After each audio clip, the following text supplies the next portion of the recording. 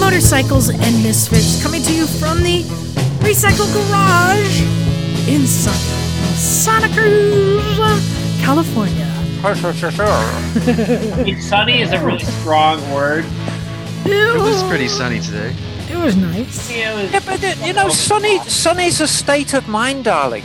It's a state of mind, Charlie. Hey everyone, this is Liza, and I can say my number right now is 7. Also with us in the garage tonight, it's Miss Emma. Hello, darlings. And I can exclusively reveal to you all, because it's just us, my number goes up to 11. What? Yes, it goes up to 11. It used to go up to 10, but I wanted just a little bit more, so now it goes up to 11. That's one more. Yes, exactly. And One more than 10. joining us from their love shack, it's Charlie and Micah. We are currently N-1. Oh. Unfortunately. All right. We are N-1. Sold 2, bought 1. Mm-hmm. Exactly. We'll get to that. And coming to us from his luxurious abode with his new 4-legged friend, it's Bagel. Meow, meow, meow, meow. Quit playing with your pussy, Bagel. Oh my gosh. I can't help it. She won't leave me alone. Wait, are we talking about your cat or your girlfriend? Yes. My cat. My God, she went there. I Oh, needed God. to clarify, that's all. Oh, look how happy that little cat is. Yes, this is Persephone. I adopted her yesterday, and she is a sweet little love bug. Well, we can see that. Oh, Stephanie. nice. Yeah, Ah. exactly. And yeah, she purrs a lot, and she's about a year old. And yeah, she's super happy to be here. I'm excited and Hey. just over the moon. Well, and also joining us is everyone's favorite trailer trash. It's Rick. Oh, I'm trashy. That's not right. Deny it. Deny it. Yeah, well, hi, I'm Rick. I may own a house, but I sure do live in a trailer. Or Enigma to be continued. Well, I'll tell you who would live in a trailer if it came with a giant 5-car garage. It's Douglas. Hi. Welcome. Hi. Good to have me. Oh, it is good to have you, Doug. My number is 6. 6. 6. Nice. 11. Doug, it's so nice to have you back. Yeah, thanks for having me. It's good to be back. You never really went away. You've I always never been really around. went. I've just been sheltering in my little cave. I know. So, so we'll get to the news. So I said my number is 7. And of course, that number is the number of bikes I have in my garage. And yesterday, that number was 8. And that's because I sold the CX500 Turbo. Yay! Yay. And you know what? I thought you would be sadder about it, but you're kind of stoic about it because you know it's gone on to a better place. I always feel that you felt you weren't giving that bike everything it needed. Well, I don't have a weatherproof garage, and I don't have any opportunity to ride it, and I don't need something to ride to shows to have old men talk to me. Yes. Yeah. Welcome to my life, darling. I know. Change your mind. It's a very cool bike, and it's one of those bikes that I can say I owned. But I really do care about the bike, and Emma, I think you can attest to that. I care most about the bike and finding a better situation for the bike, and I found the best situation. That is that I found a nice new owner who I also kicked in, $1,000 of Emma credit to do whatever he wants her to do to it. So now the bike is going to be able to go to the next level of not so much restoration. What do you call it? I think that preservation Preservation is the key with that bike because it's so good. I think, a little localized touch up here and there, a little bit of refinishing on the nuts and bolts, a little bit of just laying of the hands on it, really going to bring it up to the next level. Yeah, I just wanted to see that bike goes to a better home. And look, I did my job. Is when I got it, it was in pieces, and I got it together and running and 100% functioning. So I hope that every other person who is in its life takes it a little bit further. That's all I want. But I'm not the only one who bought or sold a bike. Charlie, what'd you do? We sold 525 cc's and got 600. That's a good way to look at it. Yeah. Right? Yeah. So what'd you sell? Well, we sold the Honda Grom a while ago, but it just hadn't been picked We're up. in the process of selling it. My friend Sky just started riding. She took my class, or took the CMSP class with me teaching it a couple weeks ago, and she finally got her license. She's been slowly buying the bike from us piece by piece. So now she's got just like the handlebars and the brakes left. So we've let her keep. Yeah. Yep. And we also sold. Oh, well, yeah. So Adrian bought the DRZ. Oh, good. Perfect. Yeah. And just as a reminder for people, Adrian is president of the Vampires, right? Yep. And all her bikes burnt up in the fire up in Boulder Creek last summer. And she's been looking for replacements. And I think the DRZ rang the bell. Yep. She's been borrowing it for a couple weeks already. And Weeks? No, like months. I've been letting her use it, and then it was like, well, you want to buy it? And then it was like, yeah, so it worked out. Well, asked if she wanted to buy it or if she wanted to give it back. Either was fine with me, or if she wanted to borrow it for longer, but whatever. But what'd you get? What'd you get? I bought a 2000 CBR 600 track bike. Nice. With 0 lights, 0 speedometer, and it kind of has a tachometer, but not really. Right. And this is a true track bike.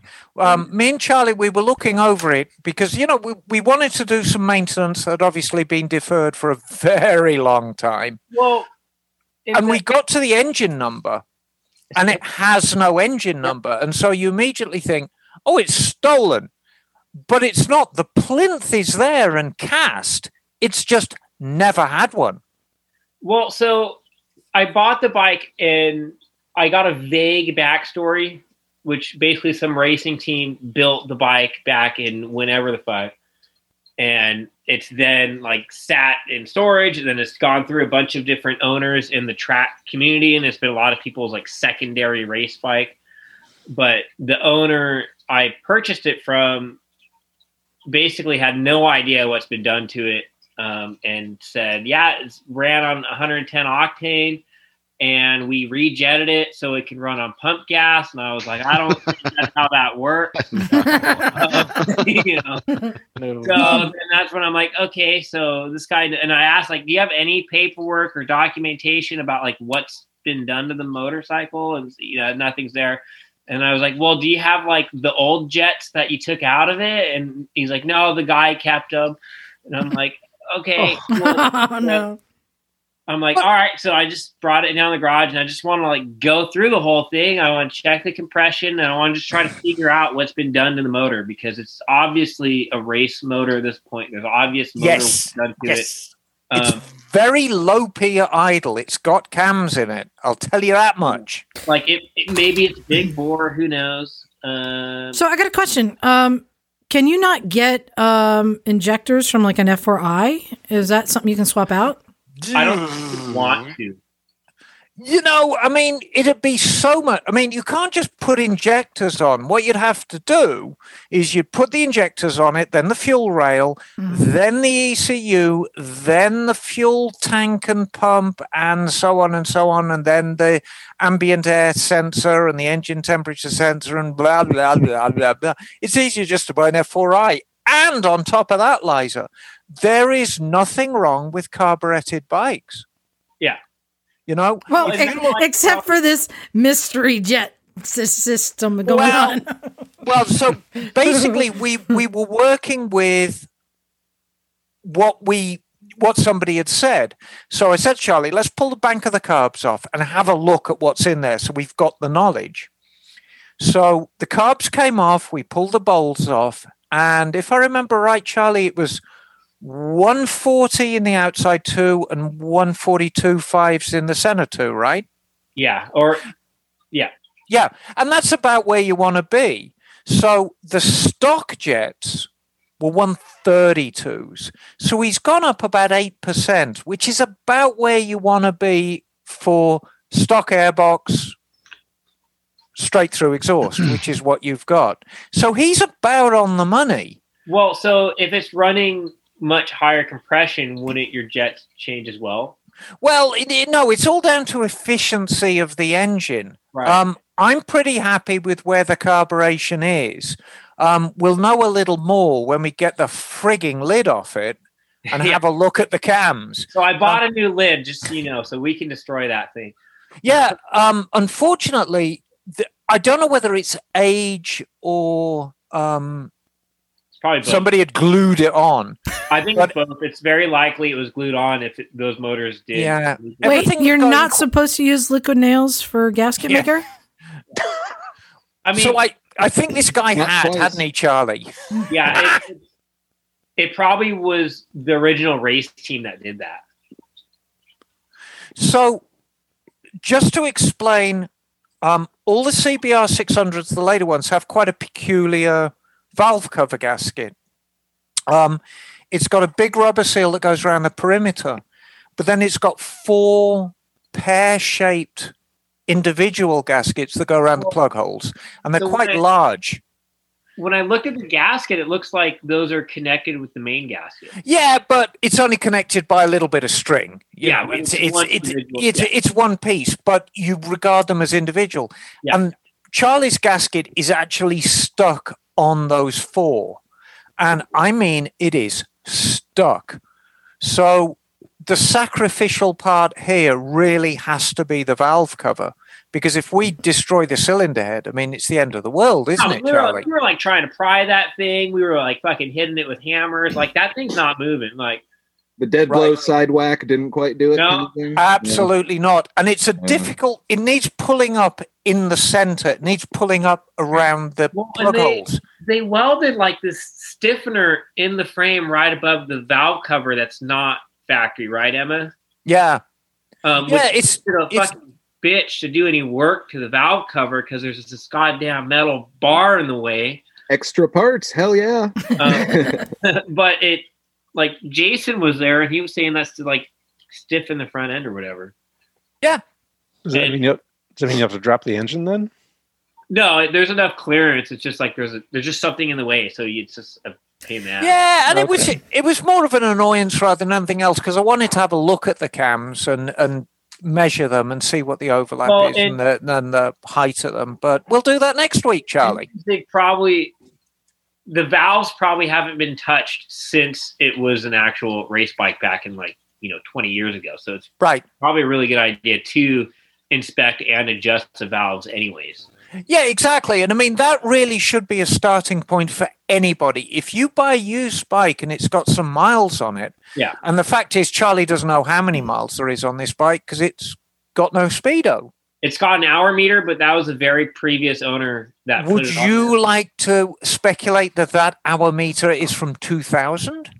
No, it only has 2.5 hours on it. The dude put it, the very last owner that I bought it from Right. put the hour meter on it because they wanted some sort of tachometer, but the thing's useless as a tack because So- Right. So it's got 2.5 hours since they glued the cover on. Oh, mate, No. it's probably got It got- 15 years since they glued the cover on. But I mean, it's your starting point for any Yeah. used bike. Change the oil, change the plugs, check the valve clearance if it's got any miles on it. And that's really your starting point.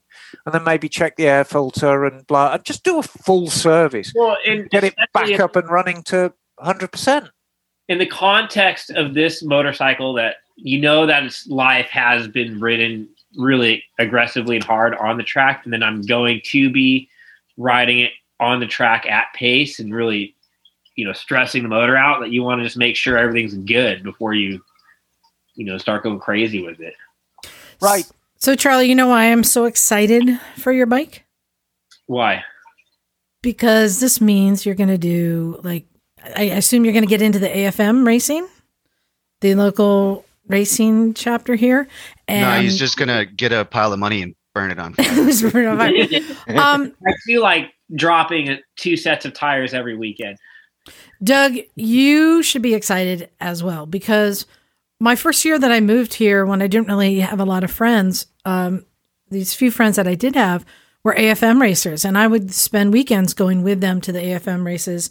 And when you do that and you get to know the community there and you see the same people all the time and you see how much of a community it is, and that people are helping each other, borrowing tools, helping fix each other's bikes.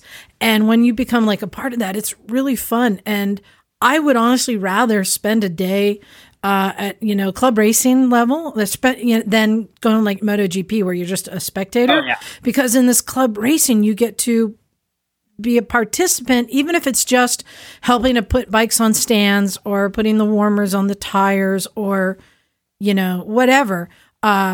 It's so much more fun to be a part of it. And you're my ticket, buddy. You know what Nice. motorcycle does not have a kickstand? It's goddamn CBR. He's just gonna hold the bike all day, Liza. I will hold your left. I will be ready. I will be so ready. And I'm excited too, because out of all of us, Charlie is The by fastest. far the most talented rider. I mean, he is just spooky fast. I mean, we all think we're fast, but dear God, that man can move. And actually seeing you on what potentially is a competitive bike, it's going to be interesting to see how you handle that thing. It really is. I think it is competitive with the modern bikes, especially at this level. Oh, yeah. You're going to show a lot of the guys on the more modern bikes the way home. And Really? I'd like to add to that Charlie is one of the better riders in the group, and I don't think it's necessarily because he can go fast, because anyone can twist a throttle. But Charlie rarely crashes. I think the difference between Charlie and a lot of other people is the ability to know where that edge is and to know where that limit is and to stay shy of it. Do you disagree? Do you disagree, Micah? Who's got the Stockholio pin right now? Yeah, but Jeremy. Jeremy does. Well, no. Okay. Unless he's on someone else's ride, then he'll just pass the ride leader and crash 3 turns later.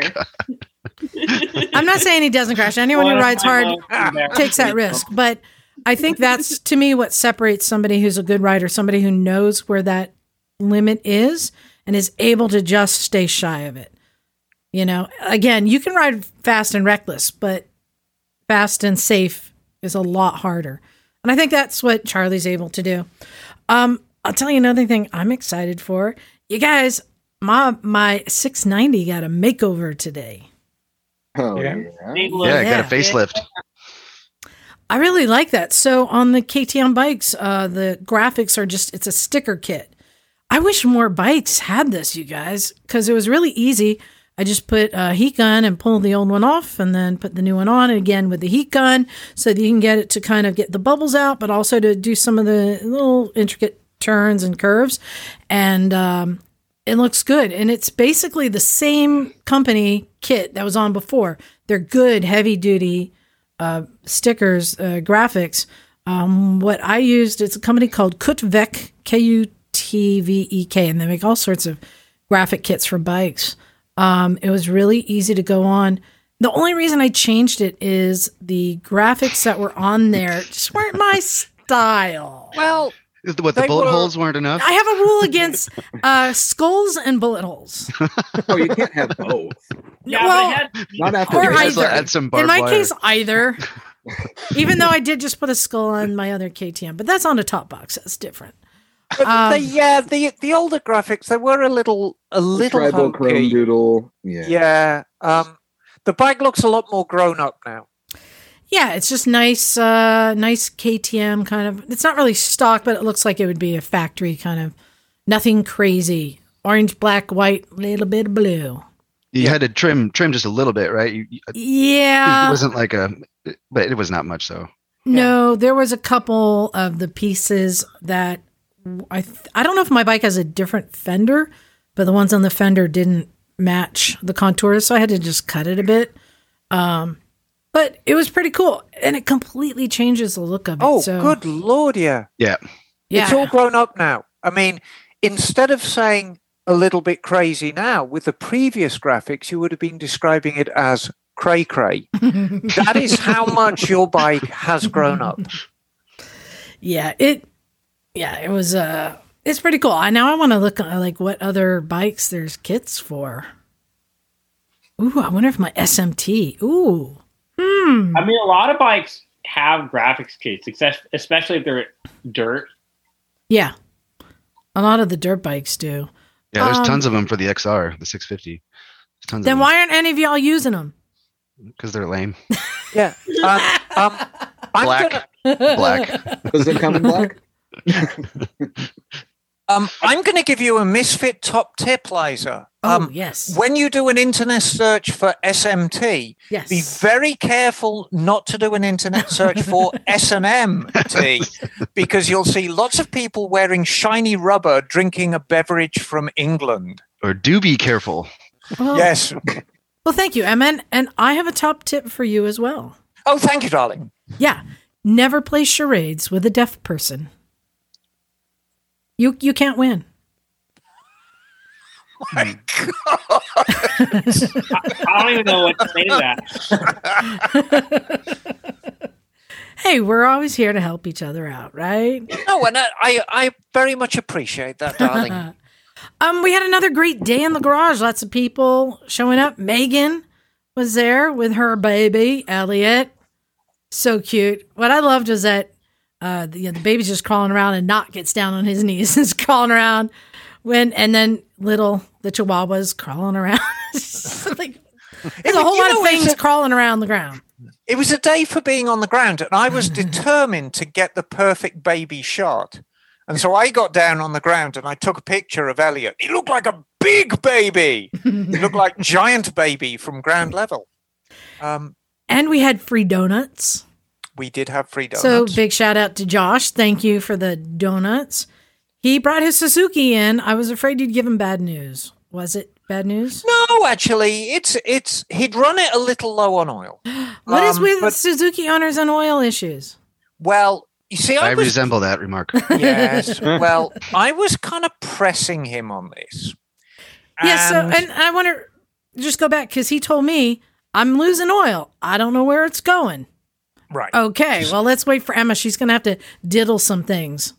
Okay. So, and this is a conversation that everyone should have about their bike sooner or later.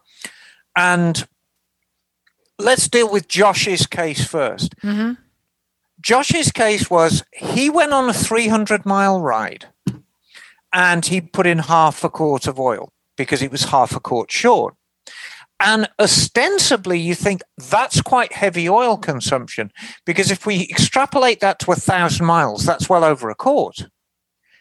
However, I did a little bit of pressing, and that 300 miles was done at over 80 miles an hour.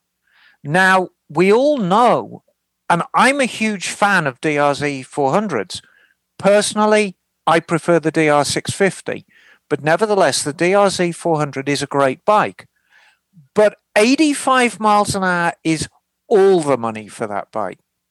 That's wringing its little bloody neck flat on the tank. So he's cruising at just a few miles an hour short of absolute top speed. Yeah, that's about right. I had mine at 93. That was going downhill with a tailwind. Right. And a full tuck. And it was bringing the piss out of it. 100. Right. So, and I know we're going to get people right in saying, yeah, I've seen 100 miles an hour on my DRZ and blah, blah, blah. But the fact remains, 85 miles an hour is Emma, all we're saying the hi money. to Kathy behind you. She's sneaking in. Oh, is she? She's going to appear on the video. I love how she gets down on her hands and knees like she's less visible.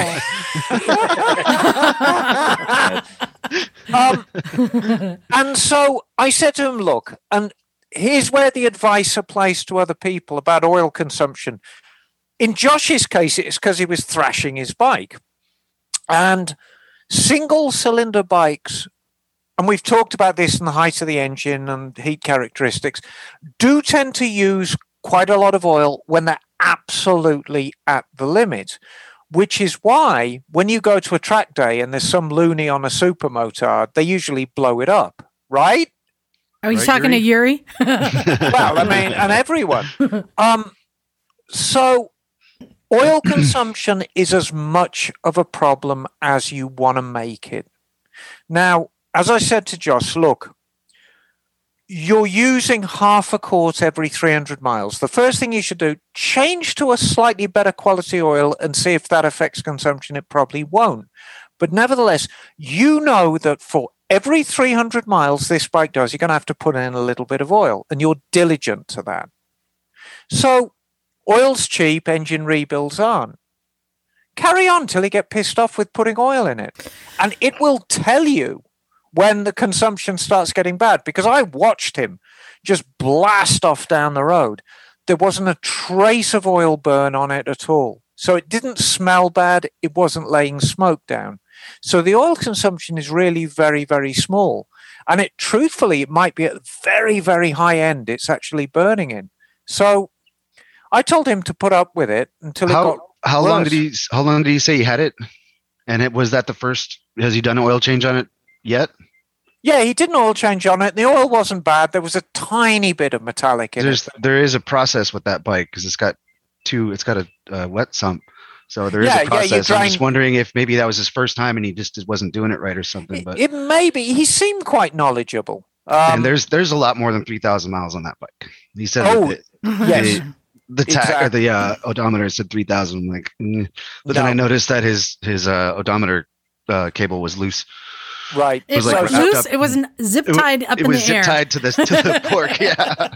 Yeah. So somebody's pulled the cable to keep the mileage down. So the bike's got some history, but unless you're laying a smoke trail behind you, as long as you're diligent, oil consumption's not a problem.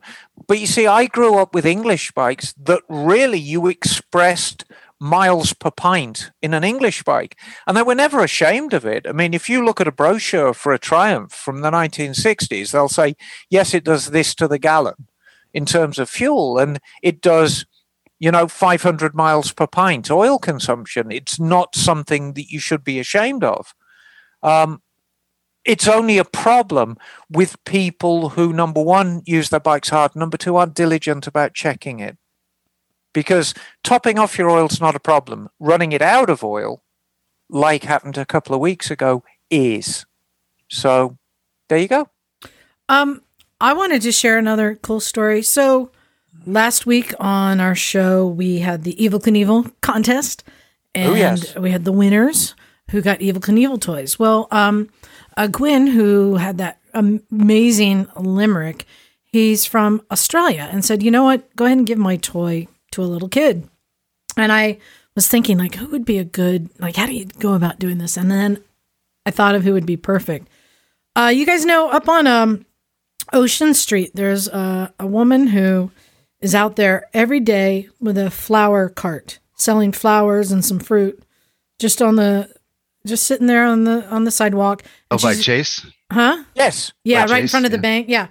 And she's got like a 5-year-old kid who just sits on the sidewalk playing with himself. And then she's got a baby strapped to her. And every time I go by, I see that little kid just sitting there, just playing with some little toy or book or whatever, just being such a good kid. And I thought, I know, perfect. So I got a friend of mine who speaks Spanish and went down and introduced ourselves to the mom and explained, we have this toy to give away. And I always see this kid and he's such a good boy. I'd like to give him this toy. So his name is Angel, and we went over into the parking lot and pulled it all out. I let him pull it all out. We put it together, and he had no idea what this thing was, but he saw us pull up on motorcycles, and I'm like, you like the motorcycles? He's like, oh, yeah, right? And so he pulls out this toy. He doesn't know what it is. Well, the moment that I put it in, wound it up, and it shot out, and he just went, That is so cool. It's awesome. That look on his face, he smiled so big. His eyes got big and he ran, he got it, he brought it back. And he's like sitting there backwards, like, trying to figure out how to do it. I played with it a few times. And then I took it over into the dirt on the edge and he's, and it like jumped the curb and he's like, and I just kind of relived my childhood for like a moment and was like, oh, this is perfect. So thank you to Gwen for letting us get away. And I have a postscript to this story. Oh, do you? So as you know, I always have to leave the recycle garage a little bit early because I have a drive back to Monterey. And it just so happens that I was on Ocean Street, probably about 4:30 because I left a little bit late today. Mm-hmm. And I saw the lady selling flowers and I didn't see the little boy and I was concerned at first. And I looked back in the parking lot because traffic was kind of slow. And there he was playing with his Evel Knievel motorcycle way back in the back of the parking lot where his mom decided it'd be safe. That's awesome. That's great. That's wonderful. So, that's what life is all about. Evel Knievel toys. Yeah, that was fun. You roped another one in. Exactly. You made another misfit. Exactly. Learn young. Well, and speaking of misfits, I figured it's time for a game. You guys like the games, right? Yeah. This one is a new one. Okay. All right. You guys remember the old Newlywed Game? Mm-hmm. Oh, yeah. I remember the infamous question on the Newlywed Game. What's the strangest place you ever made whoopee? In the ass. I believe it was. Wasn't it up the butt, Bob? Honesty might not be the best policy all the time. So I thought we'd play a similar game called How Well Do You Know Your Misfit? That's right, Misfit. That would be me, Emma, and Micah. So obviously, Micah's partner will be Charlie. Emma, who do you want your partner to be? Let me think. He's got lots of tattoos. He's got a big beard and he's got hair and arms and legs and a face and he's all cuddly like a big bear. Rick. Oh, weird. Well, that's so funny because that's the exact same description for my partner, Bagel. Hey. Bagler. Although I don't have all the tattoos. No, but you have more cats, so we'll exchange one together. I do. Yeah, I figured, Bagel, you've been coming like every week for like 7 years. You probably know me pretty good, right? I think so. So here's how it's going to work. Douglas, are you able to be scorekeeper for this game? Yeah, I can be scorekeeper. Get a pen and paper. So here's how it'll work. Micah, Emma, and I have already answered these questions. So I will pose the question. Wait, how do we cheat then? What? You can't. You can't. I will post the question, and one at a time, each of you guys will answer it. And anyone who gets it correct gets a point. It's as simple as that. Oh, blimey. Let's party. All right. Let's start with something very simple. So the question is, what is the first bike you ever rode? So Rick, let's start with you. What is the first bike Emma ever rode? Well, I know you're trying to think, what do they call those steam-powered bikes? Yeah, like that thing Jesus used to race to high school on. No respect for Emma. Well, no, wooden wheels. I think we're allowed. To help. So no, you're not. No, you're not. No, you're not. Emma, you cannot help. No help. Okay. No help. Wait. Question: are you saying the first bike they've ever ridden? In the operator. Operator. Yeah. All right. The first bike you ever rode. Rick, what do you think is the first bike she ever rode? Sorry, Bantam. Sorry. I got a frog in my throat. Hilarious. Part of me would imagine it's going to be something Italian and something dirt bike and something obscure off of left field, because that's how my Emma works. And I'm at a loss. This is such a great question. Take a guess. You fucking win. Bull Taco. Good guess. It is a great guess, but it was a little two-stroke. It was a BSA Bantam. Little bike. Long before you came along in my life, Rick. So you're excused, darling. Yeah. All right. Charlie. Nil point. What was the first bike that Micah ever rode? TTR 125. That is correct. Ding, ding, ding. It's not fair. I mean, they're like married and everything. He was there. I know. Well, it's Bagel. Not fair. Well, you know the rules of the game. I've told this story before. I don't know if you remember. The first bike I ever rode when I was 12 years old. Oh, God. Because I think the first bike you ever owned was the Kawasaki KZ400, right? We're sticking with this question. Yeah. The first bike I ever rode. The first bike you ever rode. God. Was it like a Honda Trail 70 or something? That is a very good guess. And no, I didn't get one of those until I was 14. The first bike I ever rode was a Suzuki GS 650 when I was 12 years old. Nil point. But it brings us to the next question. Right. What's the first bike you ever owned? So, Rick, for Emma, what do you think is the first bike she ever owned? It's either. Well, this is hard because my time machine is just not working correctly today. Just take a guess, man. Hey, Rick. Don't, Emma, you cheat. Don't you cheat, Emma. No, I'm not going to cheat. You tried to cheat last time. I'm covering Emma on the screen. I'm going to assume that Bantam might have been something that was yours, or is this an assumption? It's close. That would be wrong? It's close. All you've got to do, Rick, is say BSA B25. That's all you got to do. That's what I meant to say. All right, I'm calling foul on that one. Emma, you cannot give him the answers. 7 points. So no point. No point. No point. All right, Bagel, what was the first bike that I owned? So I believe the first bike you owned was the 75 Kawasaki KH400. So that is a very good guess. And the second bike I owned was a KZ400. The first bike was a CX500. The Maggot. Oh. Yes. Maggot. Nil point. Was that the plastic Maggot? Yes. Yes. Ah, yes. Charlie? Oh, wow. What was turbo. the first bike? The GS500? Point. Correct. All right. Now this is rigged. There's Come no on, point for that. hold on. No point. Hold on. I mean, it's like, look at them. Just look at them. Emma, do we need to get married? I think we do, actually. Okay, now this is going to take a little bit of a turn. You guys know the game, Fuck, Marry, Kill, basically, right? Well, now we're going there. So,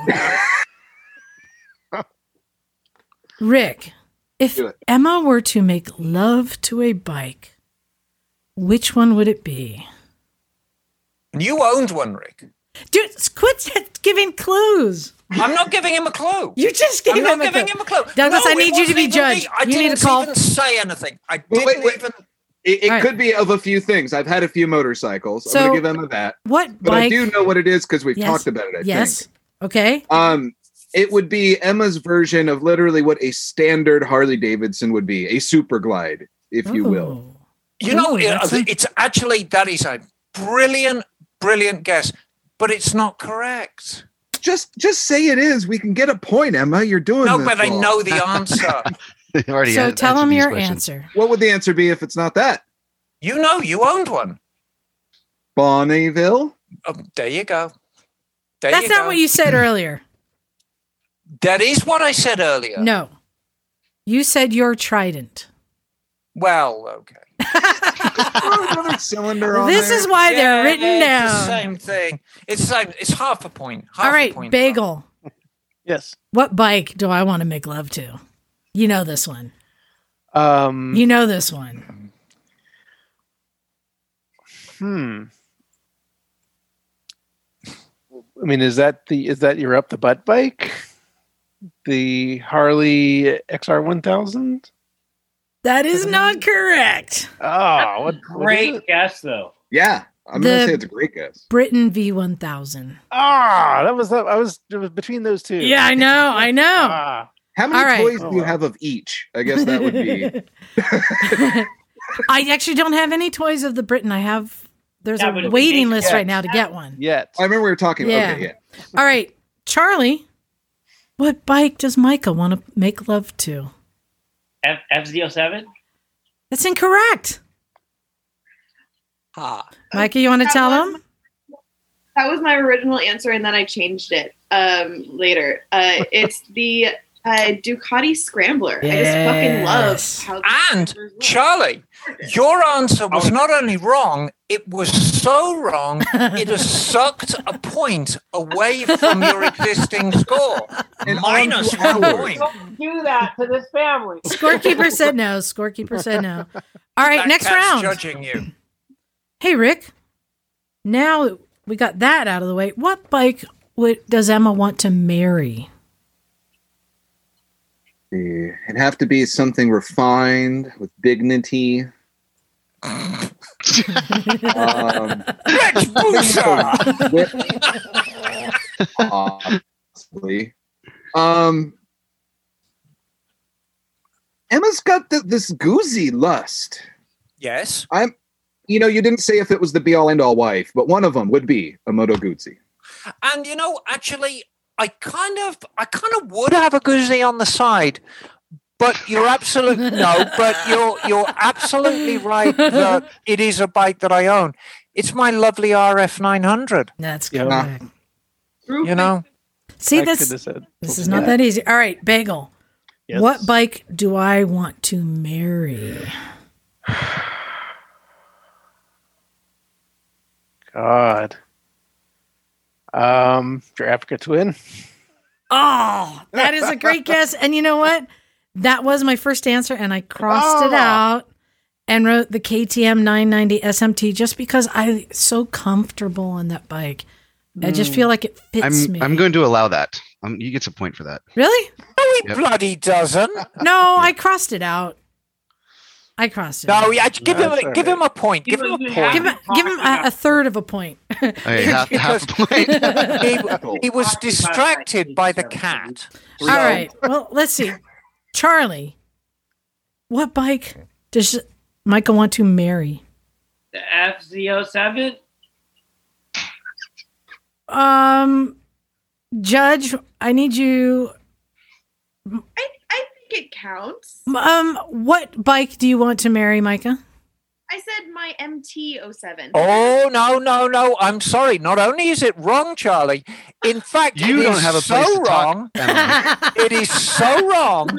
It has reduced your existing score by yet another point. They're the same bike. It's looking bad for Charlie.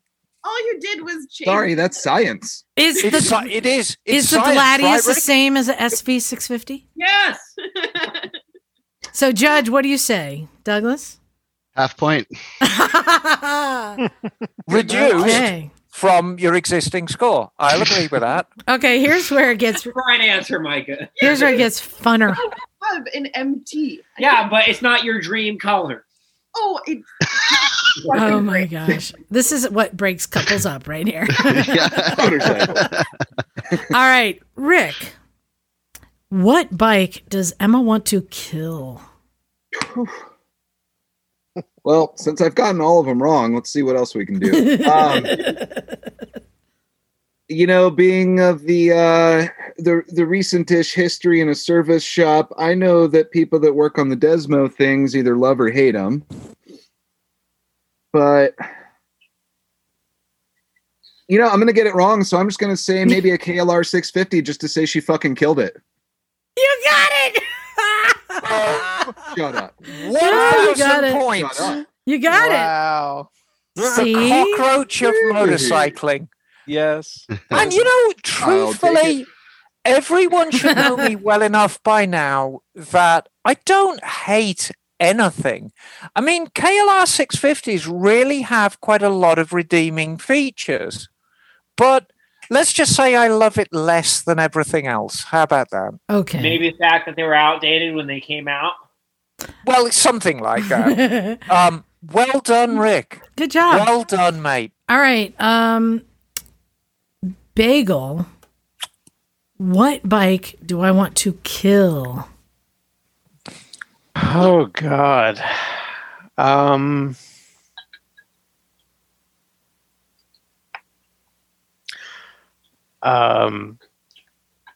Any bike from Orange County Choppers?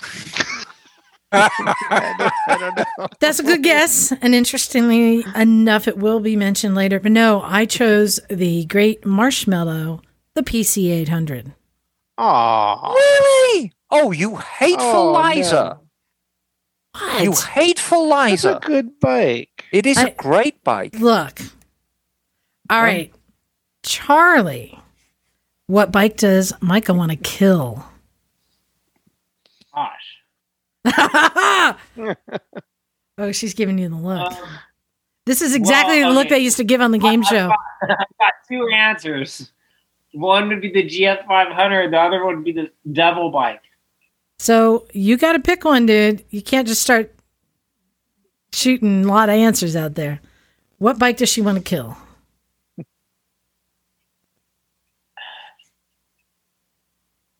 Maybe the GS500. All right, you want to tell? Why would you say? I literally call it a devil bike. Why would you choose that over like, oh, my first bike that I still miss sometimes, over the bike that I still make fun of him for owning? And so, what bike is that? Oh my God. I said the devil bike. I said Charlie's RM250 that he His two-stroke dirt bike. loyal of, and it. Yeah. Okay. The evil bike. No point for Charlie. In fact, Charlie, I'm going to quote Frank Zappa here. The beat goes on, and you're so wrong. Nothing wrong with an RM125. That particular RM125 was fucked up. There was a lot wrong with your RM125. Yeah. All right, let's see. All right, I think we're coming back to the next question. Let's get one that's not such a slam dunk. How about okay. Hi. You're back, Rick. Hey. Welcome back. So I don't know what the hell happened. I apologize, sir. It's okay. Nobody knew you left. Here's a simple one. Hey, Rick. Yeah. What city did Emma grow up in? Oh. Well, there are a lot of listeners who know the answer to this question. Great. You know, she has this tattoo. And yeah. Mm-hmm. It says made in England. Okay, so you've narrowed it down to what country? I sure did. Well, honey, it ain't Alabama, I'll tell you that much. No, I think I would have known that. Just start saying where it isn't. We'll narrow it Pick down. Pick a city. What city did she grow up in? Hinkley, Leicestershire, England. No, No. you almost got that right. It's not far away.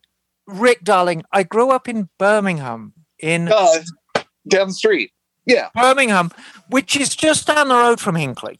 But Birmingham it is. And, you know, I'm gutted. I'm crushed. All right, let's see how well Bagel knows me. Bagel, what city did I grow up in? You grew up in St. George, Utah. That's incorrect. What? I grew up in Oakland. Oaktown in the house. Nick and Jim. Hey. Oaktown in the house. That's right. Bagel, Nil Point. Man, bummer. All right, let's see if Charlie cannot mess this one up. Oh, God, Charlie, the pressure's Charlie, on. If you get this one wrong, what Charlie. city did Micah grow up in? Santa Cruz. That's correct. Charlie gets a point. Sundays, Santa Cruz. Okay, how about... Yeah, all right. gaming's not rigged, everybody. All right, this one's a little bit of a harder one.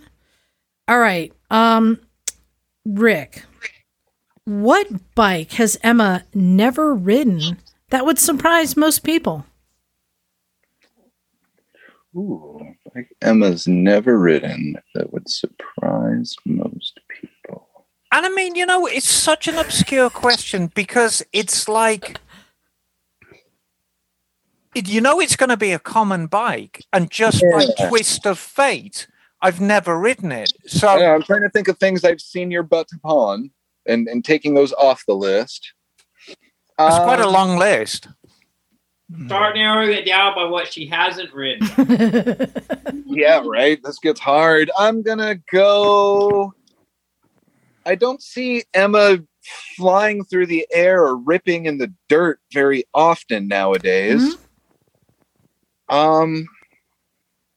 Shit, I don't know. Let's go with the Tenere and just carry on.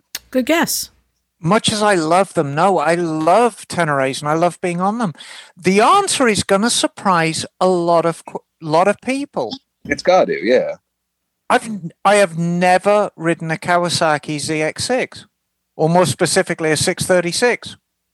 I've worked on plenty of them, but by some twist of fate, when it comes to the test ride, it's always been, oh, take it out, it'll be fine, or I've been in a rush and it's just been finished and, ridden on the bench. And then, so I have never actually taken a ZX6 out, ZX6R. Quite a common bike, but... Yeah, surprising as hell. Yeah. Yeah, but it is, it's more of a twist of fate than a choice. They're damn good bikes. So I don't want people to think I don't like them. It's just, it's funny how fate deals you a hand once in a while. All right, so Bagel, what bike have I never ridden? And this is a bike that's been on my someday list, but that day has just never come. So it's a bike that I want to ride. I want to experience. I'm assuming besides the Britain. Well, yeah, I mean, but no one would be surprised that I have not ridden a Britain. Oh, yeah.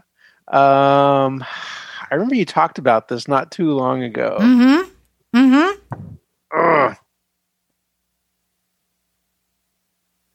I'm totally blanking, though. Just pick anything.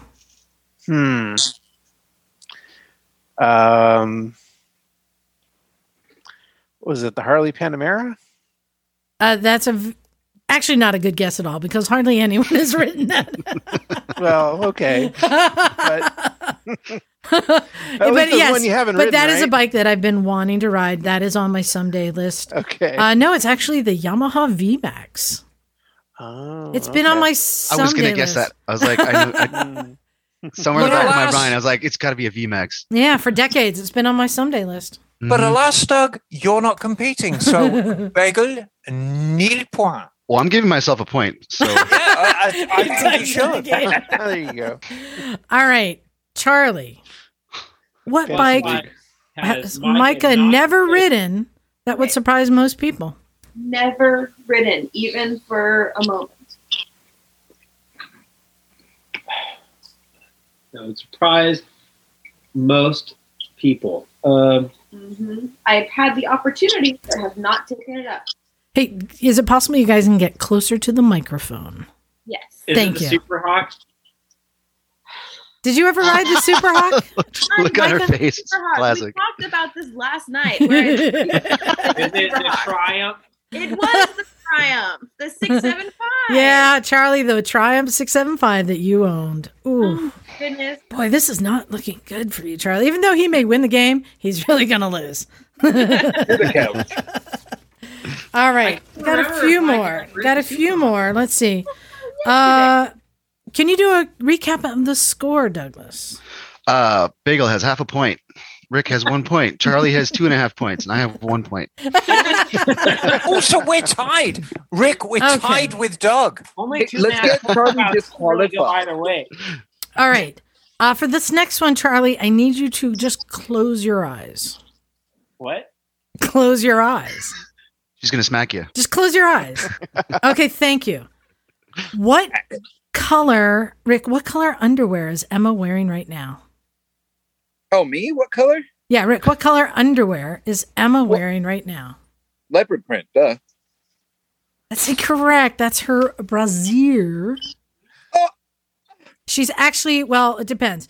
It started out as hot pink. It started out as hot pink this morning, but she was lighting up fart so much. I'm guessing it's a tan or brown.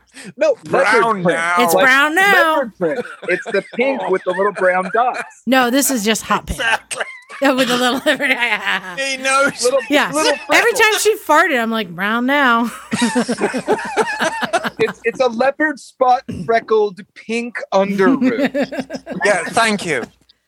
10 points. Bagel, take a shot. Could you tell me what the question is again? What exactly? color underwear am I wearing right now? None. White.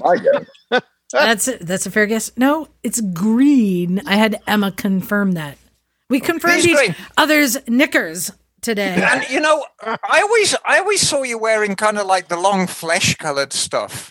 You know, that sort of. I'm wearing pantaloons. Yes. Pantaloons. Salt Lake City underwear? No way. Exactly, No way. magic underpants. Charlie, what color pantaloons is Micah wearing right now? Something like multicolored or something. Okay. Dude. What, got a yellow in the front, white in the middle, and brown in the back? Is that what you're saying? With little bandoliers or something.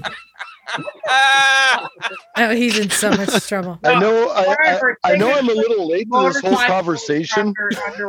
Yeah, Jim. Did I miss something? Podcast. I'm gonna say like it's blue. Are they blue? Blue, good guess. Micah, you wanted to tell everyone what color your underwear is? They're red. There we Charlie. go. Oh, you were in There big you trouble, go. Charlie. Ooh, and someone wasn't paying attention. All right.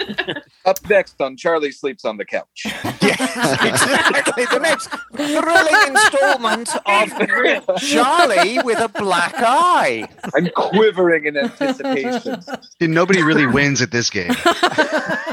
No, darling, everybody wins in this game. Oh, I'm winning so hard right now. Okay. For our next one, Rick, what is the fastest speed that Emma has clocked on a motorcycle? Ooh. With the ancient devices of measurement that were used in such a time. Yes, we had to open the steam valve fully. How many Ramming grains speed. through the hourglass? How many qubits per fortnight? 73 smooth. No. And I need this in bushels, please. No. They're on closed courses. Converting. No. I'm gonna go in a mile per hour figure, and I'm gonna say that's acceptable, and Emma can convert it. And I'm gonna say Emma's found herself in the north of 170s. Oh God, I wish. No. You're actually 14 miles an hour out, darling. God, close. We're so close. It's stupid. Well, it is close. So, wait, but this isn't The Price is Right. So being over means I win, right? There you go. 10 points.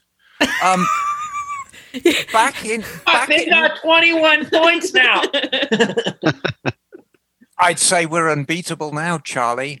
No, back in 1992, I bought a brand new Honda CB1000 Project Big One. And Honda very diligently said on the brochure, that it would do 156 miles an hour. So I had to prove it. Absolutely. So I broke it in and did 156 miles an hour on the A38 just outside Tamworth at 2:00 in the morning. And it was absolutely bloody terrifying. I would imagine. Yeah. Well done. Yeah, thank you. I was extremely proud of it. It was only a 2-lane road as well, going each way. And so it's 2 lanes going north, 2 lanes going south. And when you, any time, and I mean, I think Charlie's been this quick at least. No. When you get above 120, it's like you're in a tunnel. Yeah. And everything is just moving so fast. You focus on a point way down the road, and it really is like being in a tunnel, and you're hanging on for grim death. And this thing had no fairing, so you're kind of in a full tuck on the tank. And crosswind really changes everything. Yeah, absolutely. Yeah. I picked, it was one of those lovely nights you get in the late summer in England. It was very, very still. I mean, you could hear a butterfly clear its throat from a mile away. And so it was a perfect night for it. And I thought, tonight's the night. So off I went, 2:00 in the morning. And I can assure you that Mr. Honda was absolutely right. All right. So that bike indicated that it did what they said it would. Yes. And we are talking indicated. So Bagel, you want to take a guess? My top speed. I really have no idea, but I'm going to guess 142. Ooh. Well, thank you. You're giving me a lot. I've only done 120, and I've done it on two bikes, my Ducati 900 SS and my GPZ 1100. Once you start running out of road really fast. Yeah, no doubt. And the one when I did 120, I got a speeding ticket. Oh, well done. But I was racing a friend on a Ducati. It was in Georgia when you're on these like long highways that are 2 lanes each way with a big grass median. And there was no traffic. And I slowed when we started getting up to traffic. We slowed down. And a cop appeared, and I remember he pulled us over, and he goes, "Do you know how fast you were going?" I'm like, "It depends. When did you see me?" Right? I'm like, what did you get? And he's like, "You were doing 72 and a 55." I'm like, "Oh, shucks. Yeah, I'll take that." Okay. I'm sorry, officer. Yeah. I had no idea. I know. Never say your speed. Never say your speed. So 120 for me. Charlie, what's the fastest Micah has ridden? That she's I think 107. 107. And what bike do you think this was on? I think Micah does things on motorcycles, but not tell me about it because I never heard about it. Because she's like, "That's dangerous. You can't do that." So how fast have you gone, Mike? Safety instructor. Yeah, Charlie. You can come over to my place tonight. I'm 110. I want to remind everyone that tracks exist, and this is where speeds that are not highway legal should be done. And with that said, 119.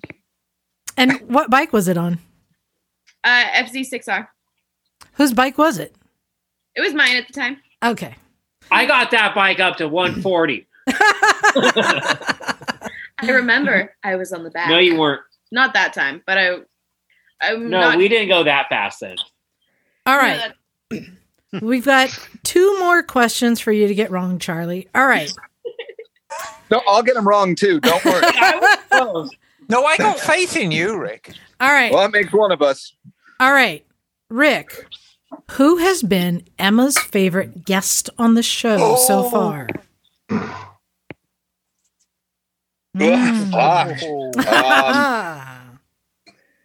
That's hard because I know there's definitely a few. Charlie, do not look at Micah. Do not try and read her mind. I see what you're doing. You quit it with the married hanky-panky garbage. Yeah, is he doing the Vulcan mind melt on her? Yeah. Elspeth Beard for 300, please. You know what? Oh, Jesus. Because there's really 2 that are head and shoulders above the rest, and Elspeth's one of them. So we're right, 10 points, we win the end. Yeah, it'd be nice, but she's not actually my favorite. That was my guess. I got a guess.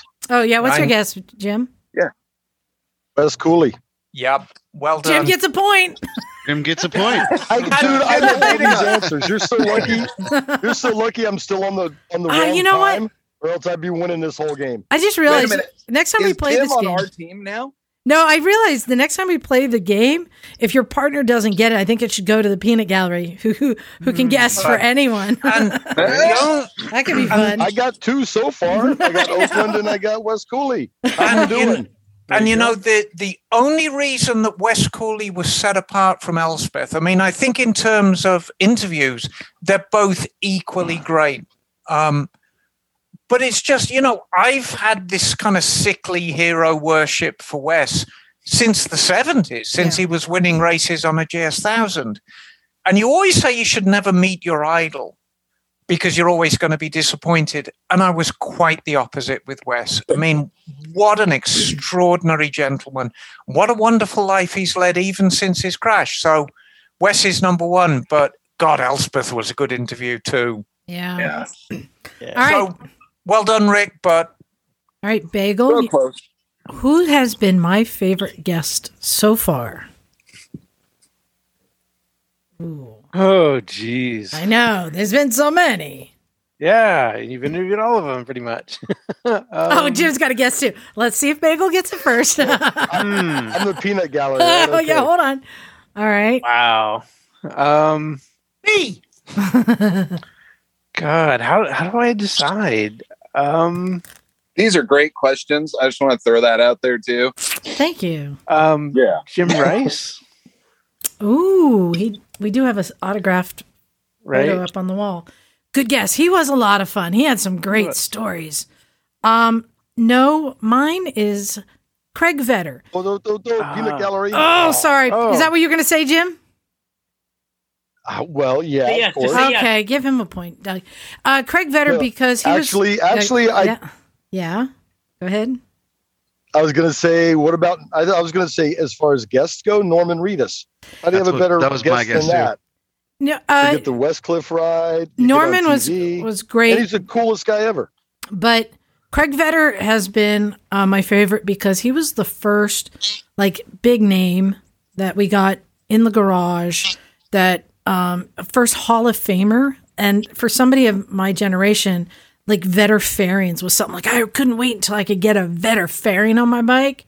And then when I finally got one, which is 20, it was 20 years old, somebody had put one to the curb and I scooped it up lovingly and I mounted it on my 77 CB750 and was that was exactly what it needed. I took it for a ride and the first bump I hit, it put a dent in the fender. But I was so stoked to get that bearing on there. So yeah, that was a big deal for me. That was also really when I learned that we could interview kind of bigger names in the industry, that where you have to really be prepared, do your research, know what you're talking about. And that was the first one that I really did that for. So it was Craig for me. All right, Micah. Do you think Charlie knows who have been your favorite guest so far? Absolutely. All right, Charlie, go ahead. Jocelyn Snow. Ding, ding, ding. Big money. Redemption. Yeah, there it is. It's because I talk about how cool Jocelyn Snow is daily.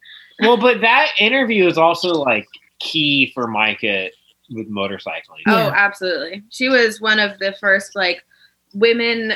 I remember Liza told me, hey, you should stay for this interview and for this podcast, you'll really enjoy it. And I was oh, okay, cool, sounds good. And usually for the podcast at that point, I didn't know anything that anyone was talking about, and I just went on my phone the whole time because I just didn't understand anything that was happening. And for Jocelyn Snow, the whole time I was just open-mouthed, and I remember afterwards just being you are the coolest woman that I've ever talked to in person, and thank you for being this person in the community. Because Micah had also you'd just started riding. Yeah, I was pretty new then. Yeah. But she's definitely an inspiration. Okay, we got one more left. And this is always the last question. So the question is, dear Rick, what is Emma's current up the butt bike? And I'll leave this. If he doesn't get it right, I'll put it up to the peanut gallery. See if you guys have a guess. I'm in so much. I have moved out of Emma's life recently and haven't been able to be there with her through the struggles of the up the butt bike.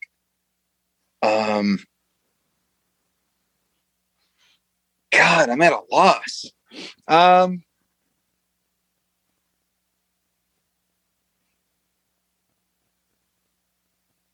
I know she's working on that Vincent right now.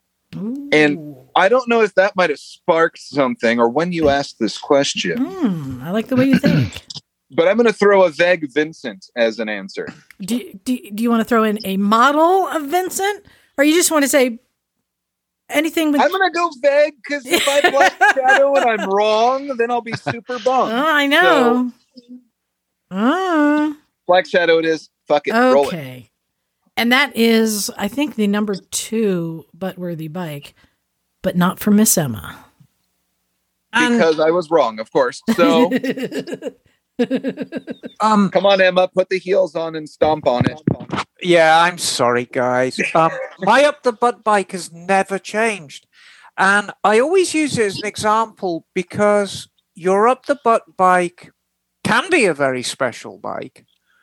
But it doesn't actually have to be a particularly good bike.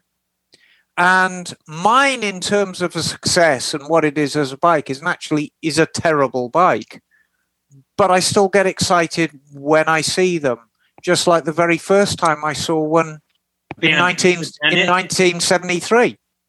And it's a Benelli 6. Oh, okay. It's a Benelli 750 Say. And I remember seeing one as an 11-year-old in 1973, and I thought it was the greatest, most exotic thing I'd ever seen. And I've never changed from that opinion. I got something exotic for you. Yo, Mikey. It's Mikey 3 times. Exotic yet. Mikey, you're just in time. The next subject I'm going to bring you in, but we're on the last bit of our... Hold on, we're just finishing up a game right now. Don't all right. All right. Off. Just hold on there, mister. All right, Bagel, I think you know this one. I think I do. What is my current up-the-butt bike? That would be the Harley VR 1000. Yeah, the one right behind me on the wall. Yep. Yes. We got a point. That's a real point, too. Yay. Point. That's a full point. Oh, wait. Wait. I learned something in them 7 years. I know. Now, let's see if Charlie's sleeping on the couch. Charlie. Well, what is Micah's current up-the-butt bike? I want to clarify that an up-the-butt bike cannot be a bike that is already owned. Well, I was going to say it was the MT-07 or FZ-07. Okay, but what is it? That. Which is why we said current up-the-butt bike. I probably have to say the Scrambler. Nah, that's a good answer, though. Oh, you're not in trouble. That's good. Yeah. Take the win. My next bike will be a Ninja 300 or 400. So I put that. That's not your next bike. It's your up the butt bike. What the fuck is that? I like motorcycles. I want more. Like, one of my up the butt bikes would probably be the Britain. I mean, so hold on, Charlie. Do you not approve of her up the butt bike? Is that what's happening here? Correct. She set Don't be modest with your up the butt bike. I've always set realistic goals for my up the butt bike. You two let people enjoy things, Charlie. For a bike you can go out and buy. Maybe I'll just cheat. Doug, do you remember when Megan's up the butt bike was a CM400? Yeah, she got one. How much is it to rent a couch in Santa Cruz for a night? I'm asking for a friend. So we have a very comfortable futon. Oh, perfect. All right. So what's the score, Doug? Well, yeah. Oh, so Bagel has 1.5 points. Woo, 1.5 Nick's got 1 point. Charlie's got a recount. 3.5. 3.5. I've got 1, and Jim's got 2. 2 points. Yeah. All right. So we definitely lost. So Charlie is the winner. Okay. We lost with dignity. I'd like to. I'm just proud of the fact that Bagel we beat Emma and Rick. I'm surprised. Fair and square. No cheating. But I know that Emma has a sticker of a fried egg on her black 3/4 helmet that was in her garage at the old place in Prunedale 10 years ago. Yeah. If you combine Rick and Jim's scores and multiply by the time that Jim wasn't here, You multiply by 3.14. Oh, it is pi. It is pi day.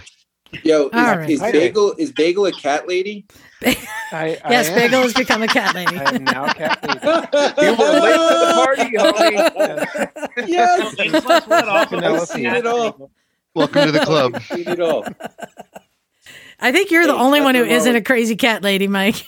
I am a fucking cat lady. I swear to God. I got the knitted sweater and all that shit, dude. I'm all about it, but my wife's working. I'm a pussy, you know what I mean? Hey, I wanted to check real quick. Jim, are you there? Oh, we just lost Jim. All right. Oh, boo. We're hoping to get Jim. And he won. So we're hoping to get a ride report from Jim. He's been down in the Salton Sea. Have you guys ever been down there? Yeah, so I've been riding down here. There's a lot of sand. Yeah, thanks. Yeah, basically. Down in the Palm Desert. I've ridden past there. He's been riding in sand all weekend and I saw a movie about it with Val Kilmer. I had a date so helpful. You're so helpful. But I do have another thing I wanted to talk about that, Mike, you would actually have some input on this one. But first, I want to make sure that everybody knows that we still have openings for the Chickastan trip. Micah, I wish you could come on this. I am saving for a track bike. I know. Well, wait a minute. You can borrow his.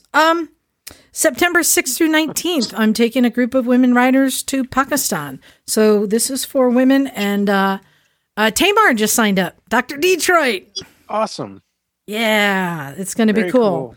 So, yeah, if there's any women out there looking for an adventure, you can go to adifferentagenda.com, and that's where Moyne, our friend Moyne Khan, lists all of his tours, and look for Chickastan, and that's where you sign up. I've been working on it. I cannot wait.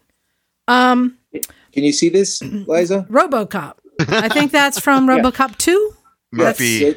Doesn't it look like me? Yeah, pretty much. Yes, the dome head, exactly.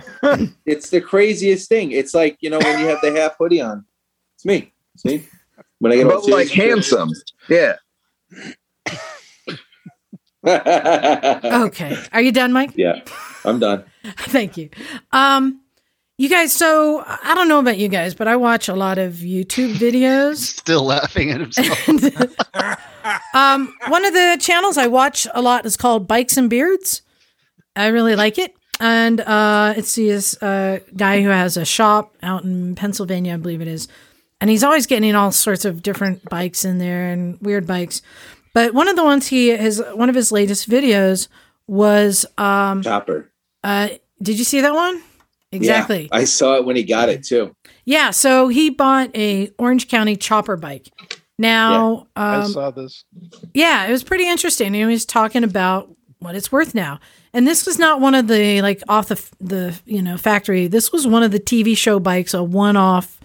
And this was, I think it's like 15 years ago, I guess. It was built for like a military guy or some sort of ex-military person. And it was, at the time, it was appraised at about $80,000 when they built it. Yep. And he just bought this bike for $8,000. Oh, damn. It's just did not hold its value.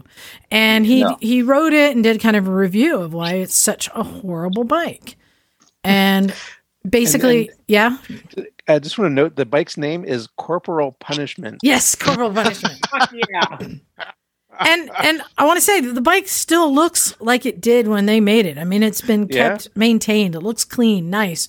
Yeah. But it's a rigid, and they didn't even put springs under the solo saddle. Like, that's a rigid too. Hey, that happens. It's brutal. I'm going to look this bike up right now. So it's OCC Corporal Punishment. It's not an extreme anything. It's nope. Yeah, it's it's similar to that style. No, that's not it.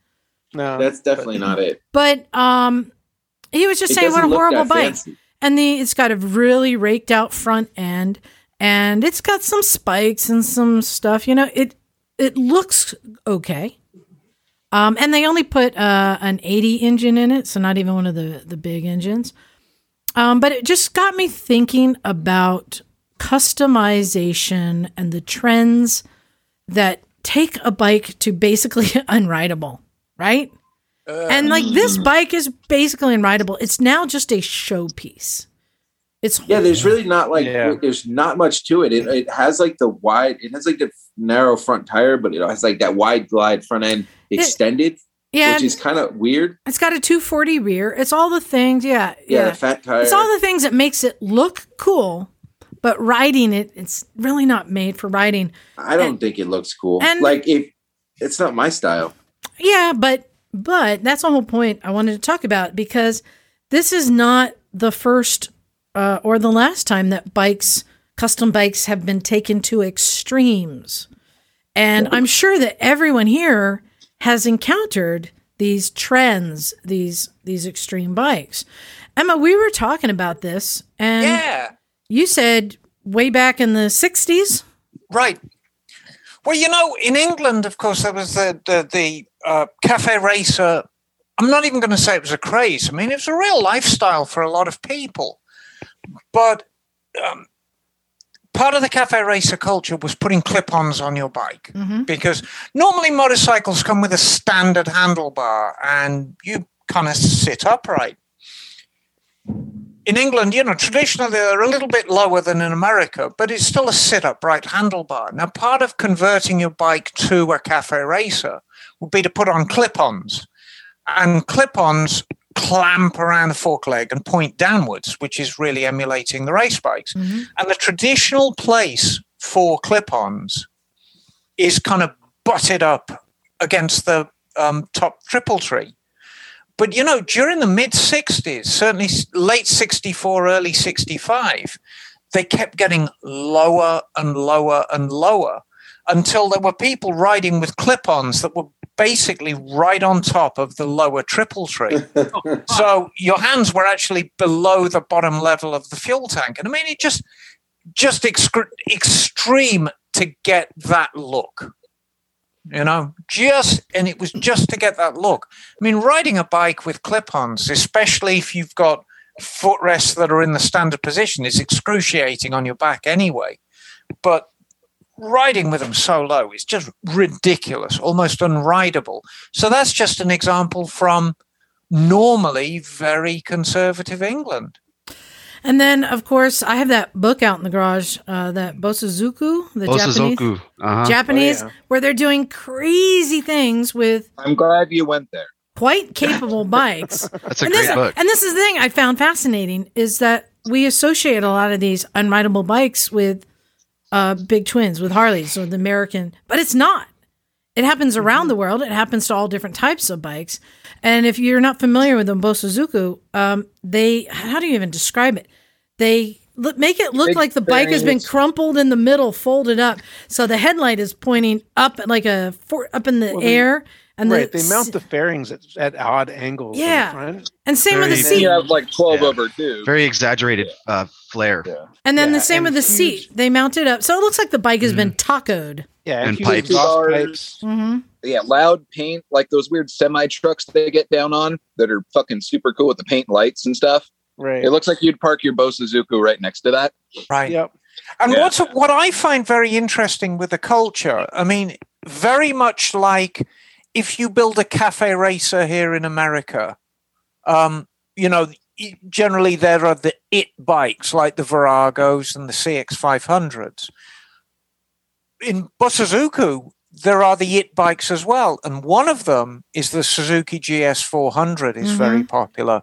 And the other one is the Suzuki GT380, the old 2-stroke triple. Again, very much a popular bike for the Bosozoku. And that apparently, and that's exactly, you nailed it, Rick. They like it because they like that exhaust note. They put the 3-into-1 pipe on it. And the 380, because it's the smallest of the triples, it's got a very, very high-pitched exhaust note. And they love playing the tune on the 3-into-1. It's part of the culture. And Bagel, I think you can comment. You've seen this in the scooter world, yes?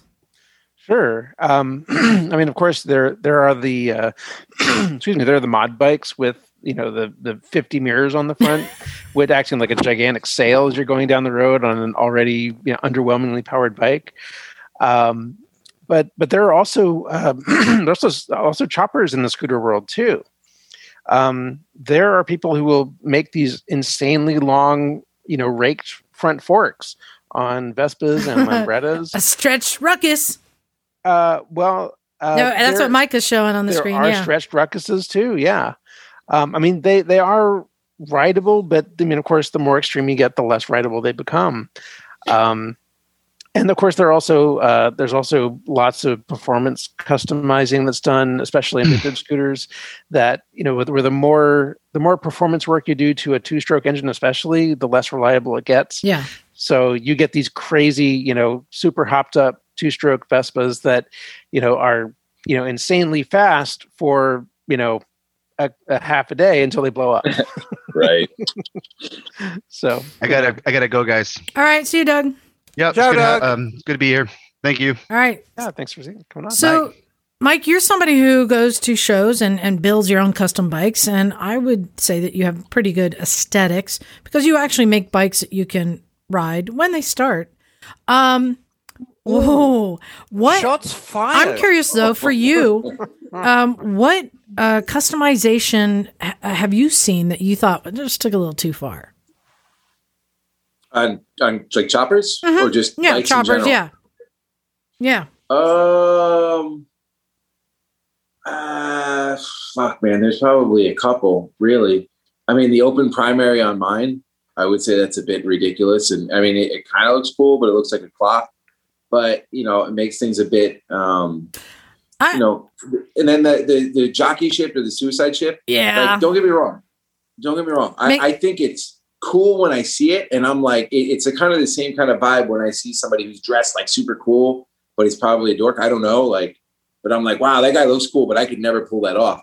And like me throwing a jockey shift on my bike, like my shovel head is like, it's a beautiful, fun bike to ride with a lot of like torque, like it's twitchy. It's got the throttle, whatever the fuck it is, it makes it faster. Whatever.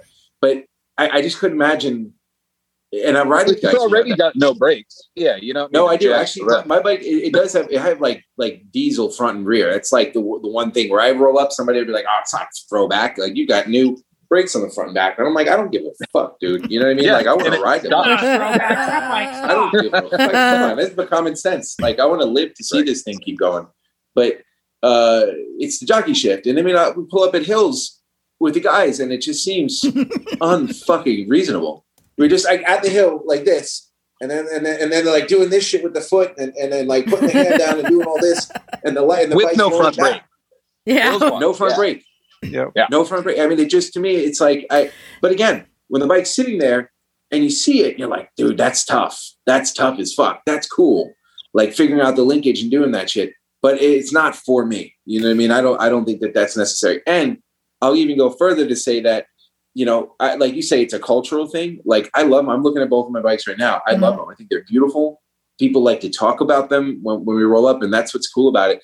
But I also know the limitations of it. I'm not going out there to go and rip with the vampires in the fucking hills with one of these bikes. Because fuck that. I got this bike and that bike. I got a sport bike and another one. So yeah, they're purpose built. And I think that purpose is, a talking point, or like, look at me.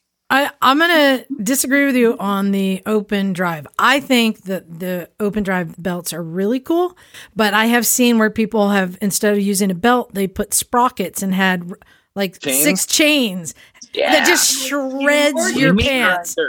Yes, just shred. Like I'm like, okay, you've gone too far. Right. Well, the primary on it is a chain. So if you were to take my bike, the way it is it's when you have the primary on there is a chain drive in there, and it's like a double-sided link chain, and that's how it's supposed to be. I suppose it's designed from the factory. I'm not the Harley guy, you know what I mean? And I also know that there's like a certain amount of oil that's supposed to be squirted in there. So when a lot of people, what they'll do is they'll pull off the case and they'll plug up those holes. So what happens is that the chains create friction, and eventually, like they just don't work, or they'll stretch, or they'll even snap. So those look kind of cool, but from what I hear, it's just like completely not. I feel like you get a bike like this, like you want to put attention and detail and to try to, you've got something that's 50 years old. Like you kind of want to do a couple of things to kind of let it keep going while you're riding. That's why you got to run a nice 530 like quad O-ring sealed chain when you do it, instead of what the factory came with. No, but dude, it gets sketchy, man. There, this is mine right there. You know about that there, boy. There you go. Yeah. You got plenty of room. Oh, you got a little teeny tiny. Mine had a 4-inch. Listen, I've never been said that. It's never said to me that before. Okay, let's be honest. Rick, I want to know from you, because a common thing that for decades has been to put a stretch front end, right? So what to you is too far? What goes too far? How many? They say when you say ouch, that's when you know. Yeah, like is eight over? Is that too far? No, not at all. That panhead I'm getting right now, that thing's 12 over, and I'm totally fine with it. It's 12 over on a stock rake. That's where I stop. If you're gonna go bigger than that and you're not raking it out, you're throwing that shit into some goofy uphill trouble. That's 6 I over. already can't touch the ground because I'm 3 feet tall. What are you, like 8 on that? 6? Yeah. That one is 6. Yeah, and 6 looks good. 8. And this one's 8. There you go. So 12 is pretty long. Oh yeah, that's not that bad. And I feel like past that point, and then it's a bit ridiculous. It is. Yeah, but I think it looks good. For me, I like the narrow front end on it. I can't stand the big old fucking wide glide. You're doing 39 mil front ends too? Yeah. Yes. Yeah, totally. They look tidy and nice and clean. Yeah. Emma, what's the longest forks you've seen? Oh God! I mean, I tell you who actually. Yeah. I've seen some shit, man. I tell you, the people who are craziest with the front end, Rick will bear me out on this, the Swedish. Yeah. Swedish style choppers, those guys are nuts. Rigid 4 feet over front end. Yeah. Exactly. Just tiny, narrow handlebars on it. You should just Google Swedish style choppers and you'll be blown away. Like dinner plate tire in the front. It'll be like a scooter tire, like a really tiny, mini tire. Exactly. And that's too much because, I mean, ultimately, I like choppers as well. I love looking at choppers. When I had Mike's chopper in the garage and I was doing that work on the back end, I spent a huge amount. There you are. There's a Swedish style bike. Yeah, that looks that good. one's quite tame. Wow. But I spent as much time working on it. It's just looking at it and like, dang, this thing's good looking. It's a beautiful bike, choppers are great to look at, but ultimately it's a motorcycle. You've got to be able to get on and ride it without changing the color of your knickers. Well, do you want to ride the bike or show the bike? And there's 2 different stories there. Yeah, and this is where we get into the culture difference. If you want to show your bike, you should be able to either A, ride it to the show, or if you can't ride it to the show, at least ride it from the parking lot to the stand where you get your prize without killing yourself or anybody else or changing the color of your underwear. I don't care how cool it looks. If there's no flywheel in your motor, it's not a chopper. It's an art piece, Right. I've seen plenty of that stuff too, where it's all about the look, to where you're compromising an actual running vehicle because you don't give a shit if anyone sees it taking over. I got a question. Did you see that bike, that one Born Free? I forget the guy, but it was like he had 2 of them 2 years in a row. One was a blue, one was a red. And the other one, that Vintage Technologies guy with all the open shit. Fucking A, dude. It had like a half a cup of oil the whole thing ran on because it was the ceramic bearings and everything. I was telling my boss about the electromagnetic brake he did on that one. You remember? He pushed a button and the motherfucker had like a lever just go, and then the thing like nicely stops. But he rode that into the show. You know what I mean? So I follow that dude on the interwebs, and that's a great point. Like, that's a great case of a too much bike. You fucking nailed it.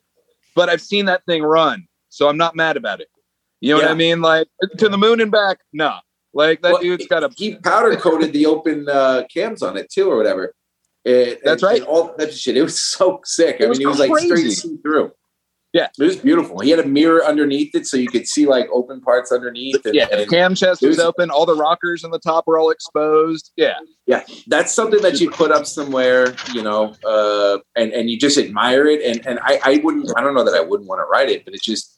You can't ride it. I think you got to take it home and change the oil like every time you ride it or something. It's put more oil in. I don't know. It's like Bagel. Right, what you got? Well, I was thinking about unrideable, and the sidecars came to mind.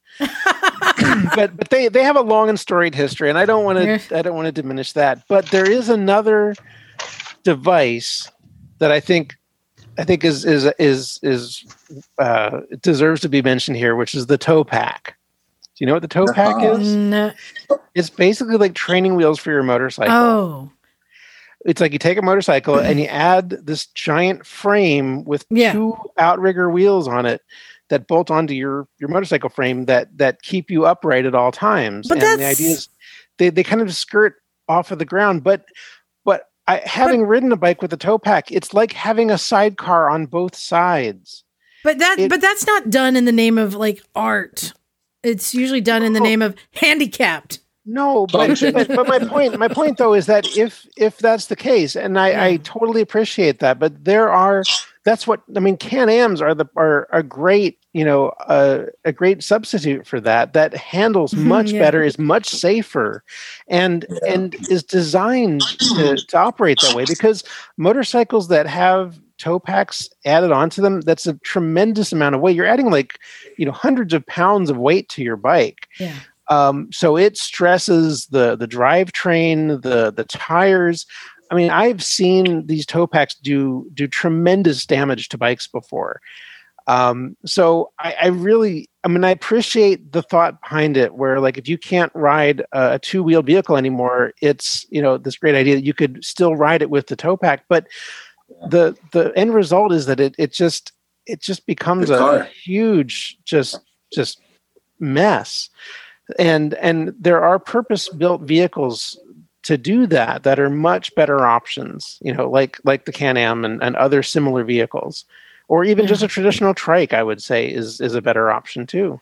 So Emma, you always talk about your beloved stretched Busa. Do you think that that's gone too far? Or do you think that it's still a rideable bike? No, stretch Busas aren't right. And Emma's got a big old Busa.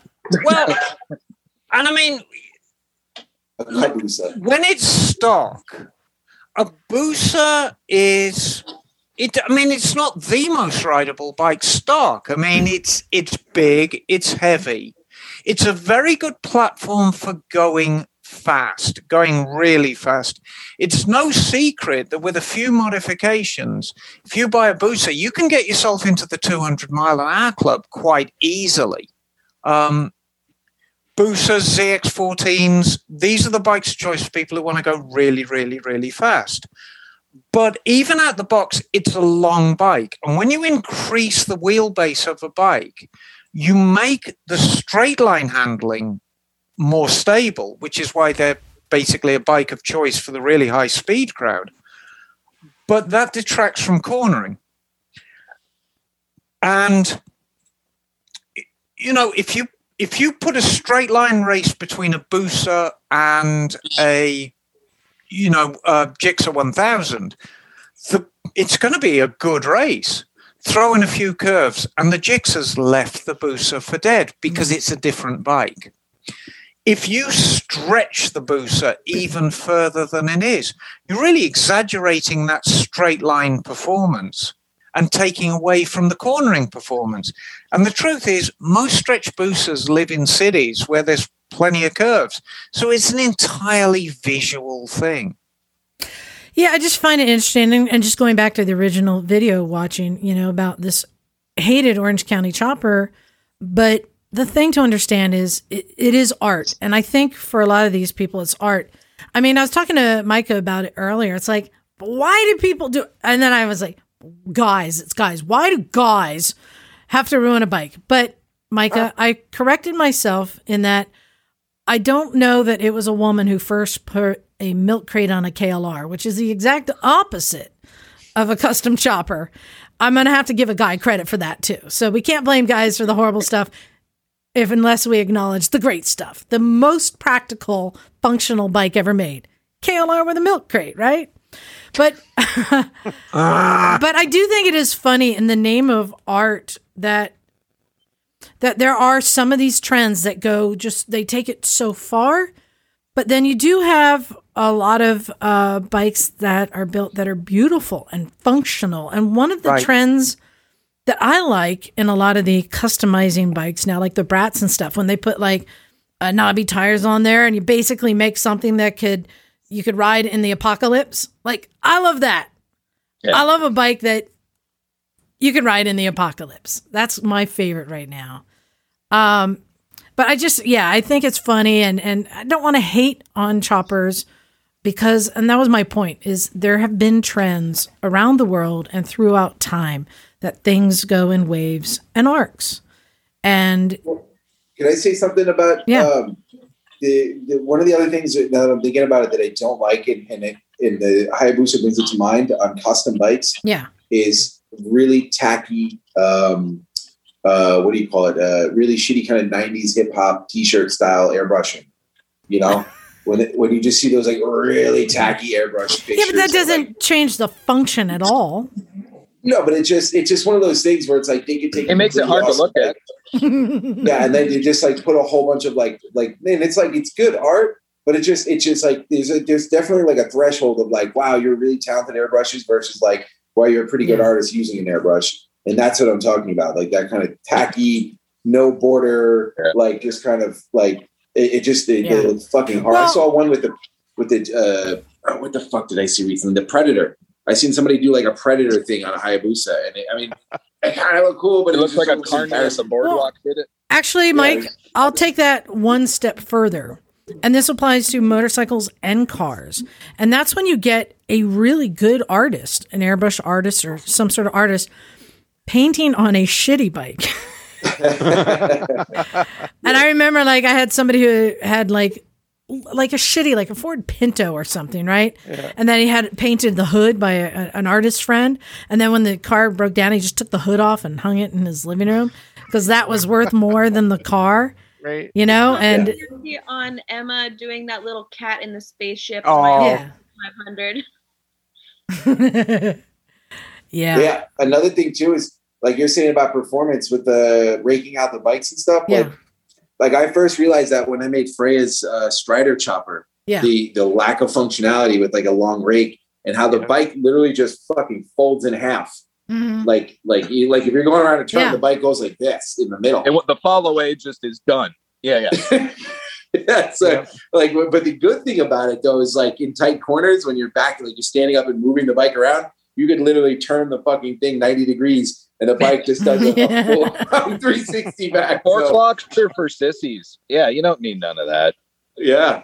I mean, my sport bike, I gotta K-turn it like 30 fucking thousand times to get it where it needs to go because the steering's just like this. But with my chopper, it's like, you know, flop and go. The wheel is straight up like at a right angle from the frame. The only problem I have, and you know, it's an upper body strength thing. Obviously, you, Mike, and Rick are both a lot stronger than I am with arms and shoulders.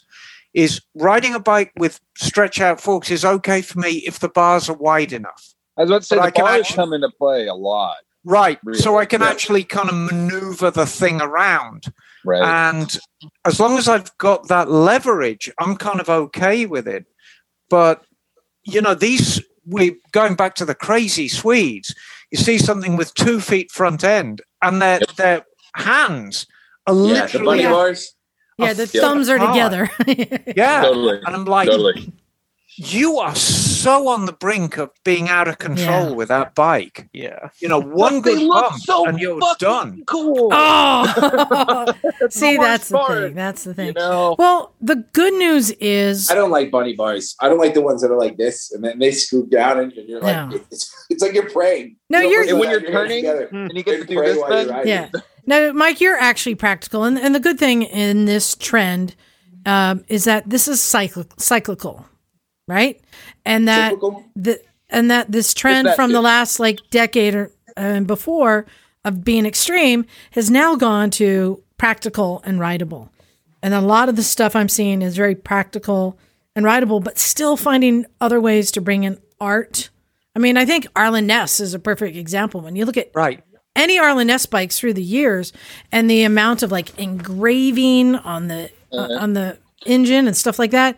There's a lot of cool trends to follow, but I didn't want to be a total hater on custom bikes and just explain like it's it goes in waves, and people have to test the boundaries. So I just wanted to share that. But before we get too far in, I wanted to read some emails. And what about Jimmy Boy?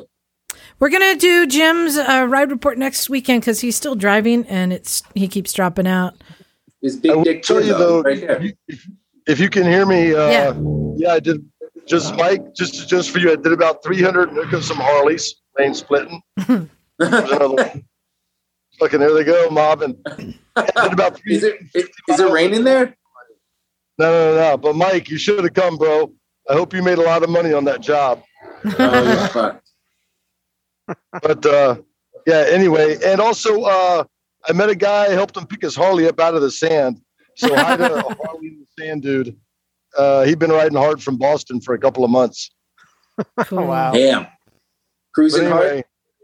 Cool. Yeah, we'll get your ride report because you had a fun weekend, it looked like, and some hard riding in harsh conditions, which for some reason you love. Yeah, I was so checked out that I forgot about the time change. That's why I was an hour late. It's all good. It is all good. Well, let me get to some of these emails. And this one is from Michael. And Hi, Michael. He says, your podcast has inspired me to finally get a project bike. Oh, that's cool. Oh, good-o. So, you'll like this, Emma. He purchased a 1979 GL1000. It runs, but needs a lot of detail work. He's hoping to transform it into a cafe racer of sorts. Okay. And he says, I will continue to listen to get general tips and tricks for this new project of mine. Thanks for info and entertainment. Learn and laugh. I like that. Learn and laugh. Learn and laugh. That could be our new tagline. Motorcycles and Misfits podcast. Learn and laugh. Like it. Next one is from Bradley, and he's got a good question. And what I like about this, he's right to the point. He says, Emma, I hear you talk about how Yuasa batteries are the best. Yes. But it appears that motocross batteries are from the same factory. What are your thoughts about that? And how is the quality of Deca batteries or Motobat batteries? And this is from Brad. Okay. And that's a great question, Brad. I have heard, what was the other one, a Deca? Yeah, Deca and Motobat. And I can talk about Deca if you need on that one. Let's start with the motocross. It's made in the same factory as Yuasa. Does that make it the same battery? No, absolutely not. Because the thing to remember about, and this applies to, let's use a car analogy, is Lexuses are made at Toyota factories. Mm-hmm. Is a Lexus a Toyota? Yes and no. You know, there's a lot more stuff on a Lexus, and it's a little better made. Well, just because a motocross isn't a bad battery, and I want to make this absolutely clear that a motocross isn't a bad battery. However, Motobat. Well, we're talking about the motocross right now. Yeah, the motocross right now. I've had a couple of motocross batteries fail quite early, and you're talking like 12 months, 18 months. The thing I like about Yuasas is you can almost always bring them back. Mm-hmm. If you've got the right charger, and that's part of the thing. And remember, a tender is not a charger. It's a tender. If you get a proper charger that will actually cycle your battery, and if you watch a proper charger in action, it'll put like 12 volts in it, and then it'll flash across and pump 14 volts in it and almost kind of shock the battery, and then cycle back to 12 volts and continue doing that until it's stable. You can always bring Yuasas back. Motocrosses, you can't always. So I stand by my statement. Now, Motobats are an interesting thing. They've been around for a few years now. You can always tell them because they're bright yellow. They're MF batteries. They're sealed for life.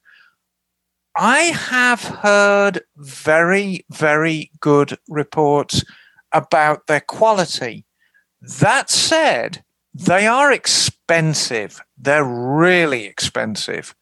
they're like 50% more than an equivalent Yuasa. Are you getting 50% more battery? Yeah, I really don't know. I know you've got some experience with them, Bagel. Yeah. I've got to be honest with you, and it might be vanity on my point, but I put a lot of batteries in bikes. I do a lot of high-end work for my clients where money isn't really an issue. And I still get through an awful lot of Yuasa batteries in my builds, simply because I know that it's going to cost me a little more than a conventional, just, motocross or Excite battery or whatever.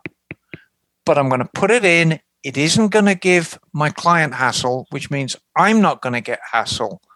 And if they run it low, I can bring it back. And that means a great deal to me because everything I do is guaranteed.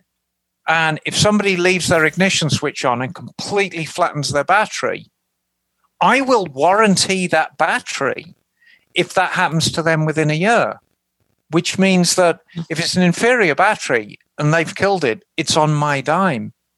Whereas if it's a Yuasa, I can bring it back and have done many, many times. So, all right. If you want to share something about Motobats, Bagel, go ahead. Yeah. Yeah. So now this is quite a while back. I had gotten a Motobat in 2008 for my Vespa GTS, and it seemed to work okay at first. But after, just within a couple of months, I would say even, I started having just random, very odd electrical issues with my bike where it would just cut out just randomly while it was riding, sometimes be difficult to start. But then other times it was just fine. And it was an incredibly difficult problem to chase down that literally took me years to figure out. But what it came down to was that there was some sort of a failure within the battery. This was a Motobat AGM battery where one of the plates was having some sort of intermittent connectivity where sometimes it would be fine and it would put out full voltage, but then other times it would drop, and that would cause the electronic ignition to cut out. Yeah. Right.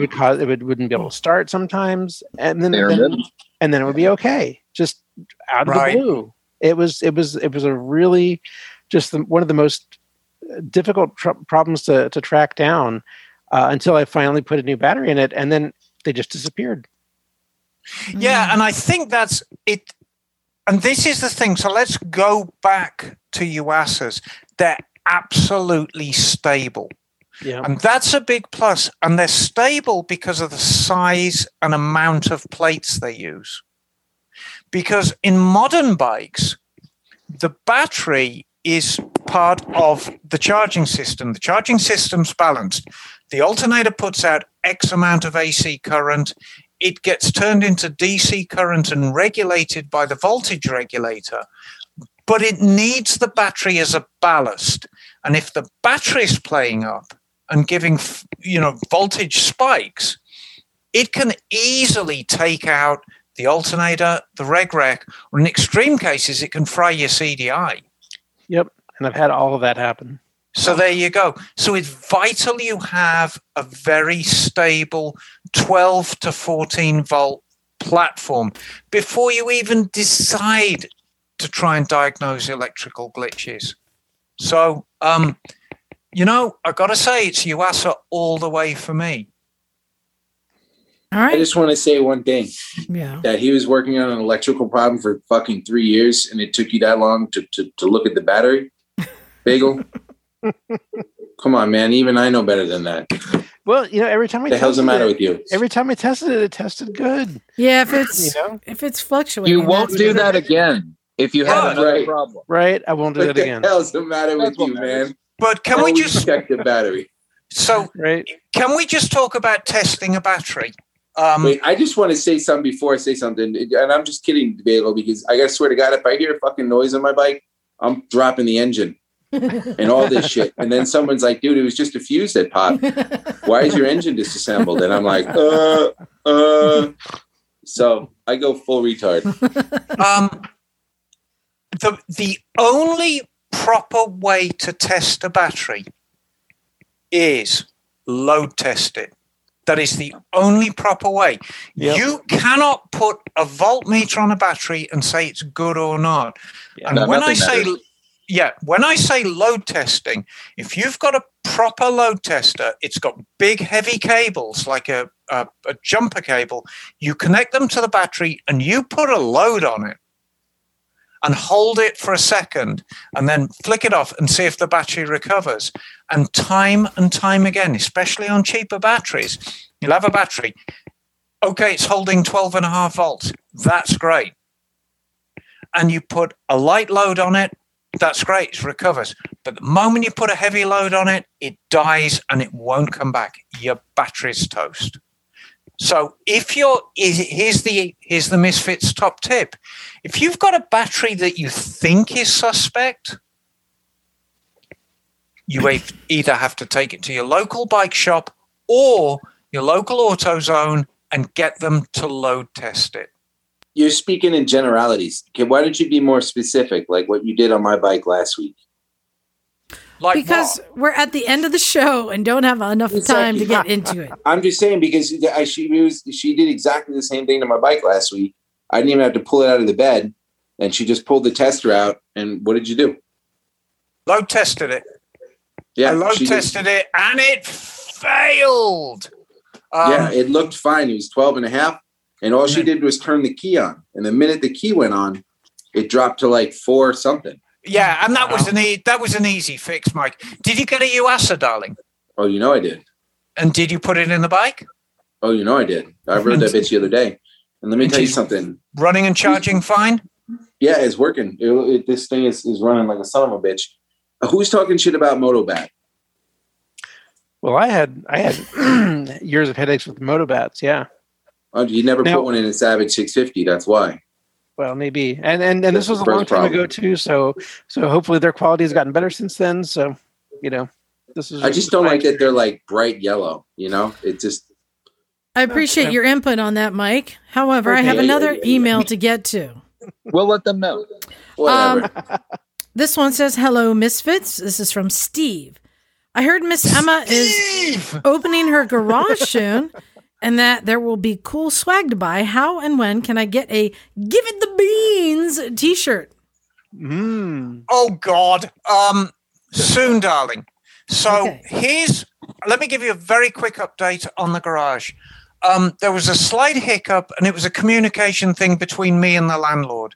He provided me with the room I wanted, but left bare studs on the one wall. Yeah. And to our English listeners, those are timbers. And I said, look, I know it's a workshop, but it's a nice place. I want you to put some drywall, sheetrock on that wall. And he agreed.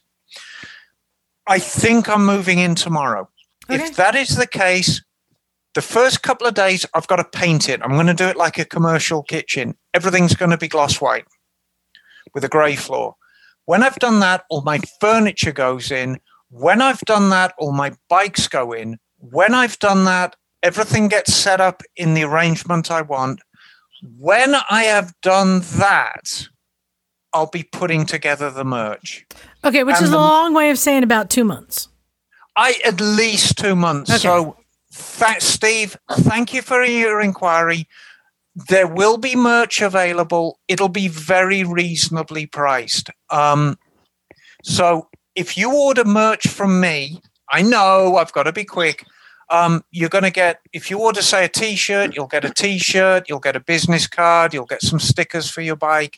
You'll get a lot, but please be patient. When you stock clothes, it costs a lot of money because you can't just get one size of clothes. Everything's going to be black, so it's just one color. Hope you like black, but you need a ton of sizes. So, it's a couple of $1,000 hit to get clothes. Sorry, Liza, I'm done. I got a guy if you need. All right. Look, we're going over time, but there's one more, and this is a good one, and it relates to the last question. And this one is from Eric. Hello, Eric. And he says, I was listening to your latest podcast while returning to Santa Cruz from the Sierras yesterday, and I heard Miss Emma is opening up a shop. So I wrote down the name Mototown as the name of her shop, but I can't find any info on how to contact her. I'm interested in bringing in my KTM 690 Enduro to see if she can help me bleed my front brake. I know you have a 690 as well, so I'm open to any tips you have for bleeding the 690. I've tried bleeding the standard method of pumping the lever, holding, opening valve, repeat to no avail. The fluid just doesn't move. And I've tried bleeding with a vacuum, and I've tried bleeding from the caliper up to the master cylinder, and I can't get the fluid to move no matter what I try.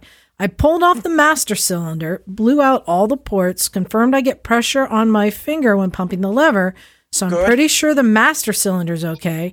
I don't know if the ABS is preventing a successful bleed or if I'm just missing something obvious.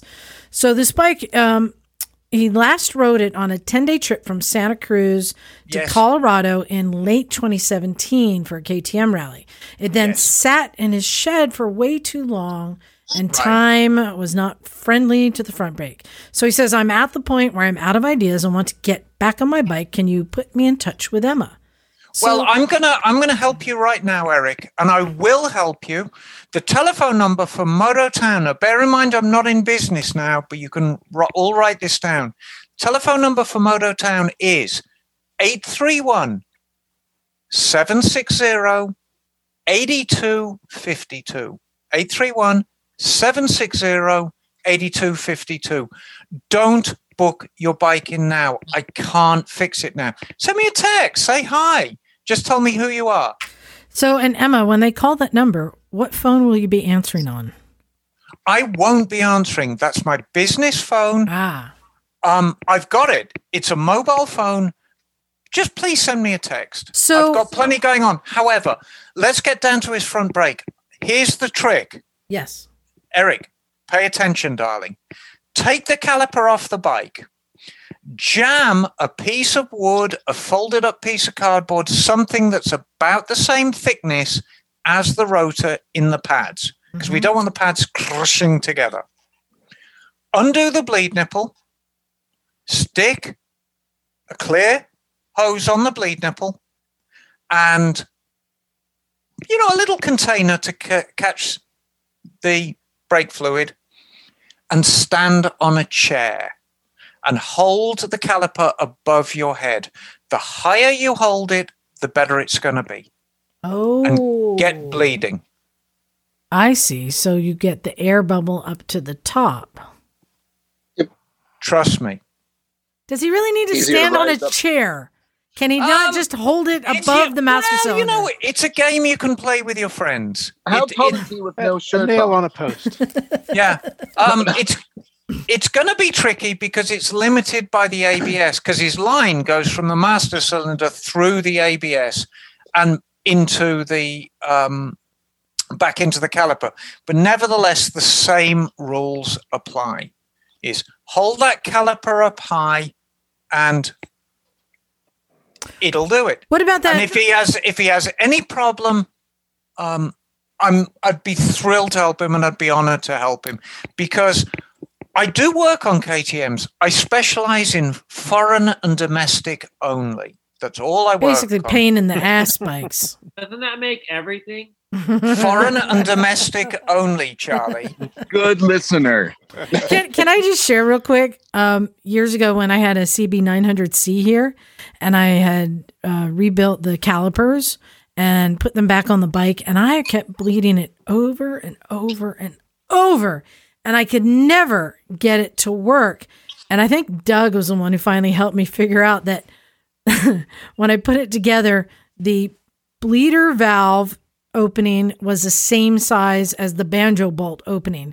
And I put the bleeder valve below the banjo bolt above. So there was a pocket of air. I mean, I was just like, I just put it together. It looked like it fit there, right? Always had air. And I'm like, I always had a giant air pocket in it.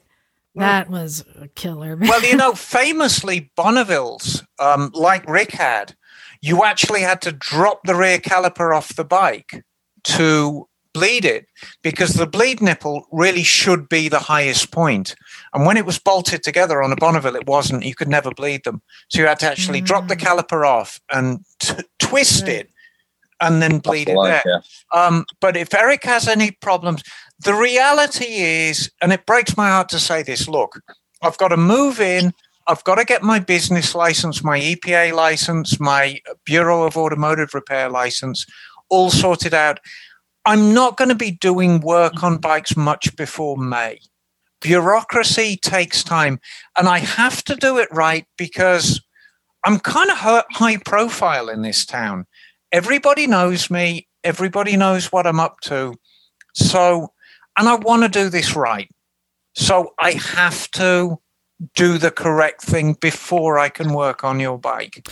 Emma, not to take business away from you, but would this be a good candidate to just have him come to the garage on a Sunday? I would love him to come to the garage on a Sunday. There you go, Eric. There's your invitation.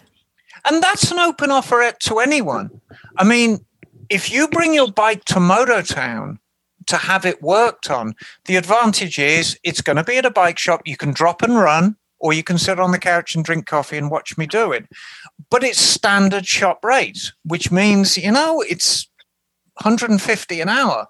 Now, if you can afford that, that's just great.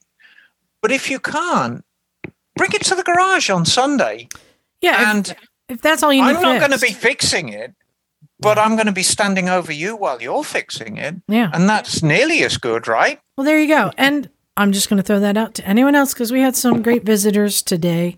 If you want to come visit the garage, you can. Come on over on a Sunday, hang out. We like visitors, especially ones that bring donuts.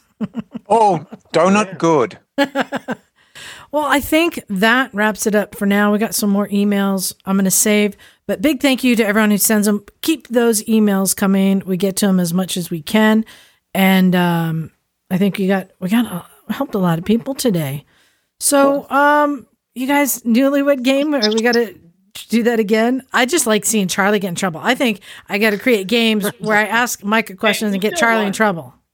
Totally into it. That was the best part for me. Yeah. It was like reality TV, but better.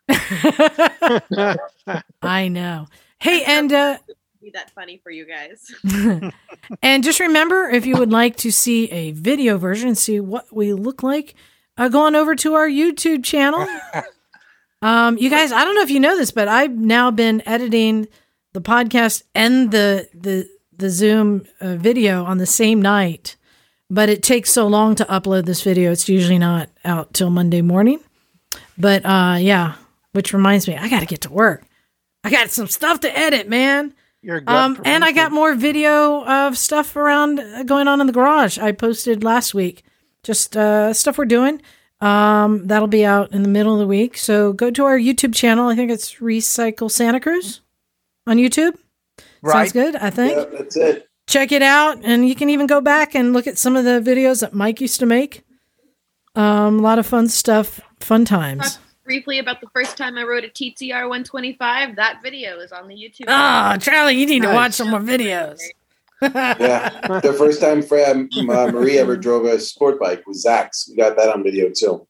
Yeah, a lot of cool stuff there. So I think it's ready to wrap up, and this is when I say thank you to all of our listeners. Thank you to our Patreon subscribers, especially. And just to all the misfits out there, we love you guys. Keep it coming. We love all the communication and the guests. I think that's it. So we'll keep you up to date with Emma's Mototown Garage. Emma, there's no reason you can't get those Give It the Beans t-shirts ordered now. I mean, come on. Mike, you got a guy? I got a guy in New York. What the hell are that? As good as that going to do me, darling? Was this like a back alley deal? Yeah, I know a girl that makes some shirts. Give me a. All right. See, Emma, get on it. He gives you a good deal. He does all my business stuff. Okay. And all right. So I'll get, I've got a lot of things to do this week. But my promise is, let's get those shirts done. And just so everybody knows, the black and the Mototown logo is blue. It's large on the back, and on the front, breast pocket, it's smaller. but it's a really cool looking t-shirt. It's a great looking logo. It looks like it's neon. It's a cool t-shirt. You'll look good around town in it. And will it get me laid? Yes. It's absolutely guaranteed. Even in a trailer? Absolutely. Hey, if this trailer's a rockin' whatnot bumper sticker. Nick, darling, I absolutely guarantee if you wear that t-shirt in downtown Auburn, a sailor will follow you home. There you go. And I'm gonna drop a little teaser here. For all of our Patreon subscribers, in the $5 or more category, I do something a little special every year. Everyone gets something sent out to them to show my appreciation. And I've been working on that new thing. Some people have seen some images. So just know that's going to be coming soon. For the spring, there's going to be some Misfits treats coming soon. So big thanks again to everyone. I think we're ready to get out of here. This is Liza. Bagel. Charlie. Micah. Emma, darling. I'm Rick. Hi. And we're out of here. Cool. Cool.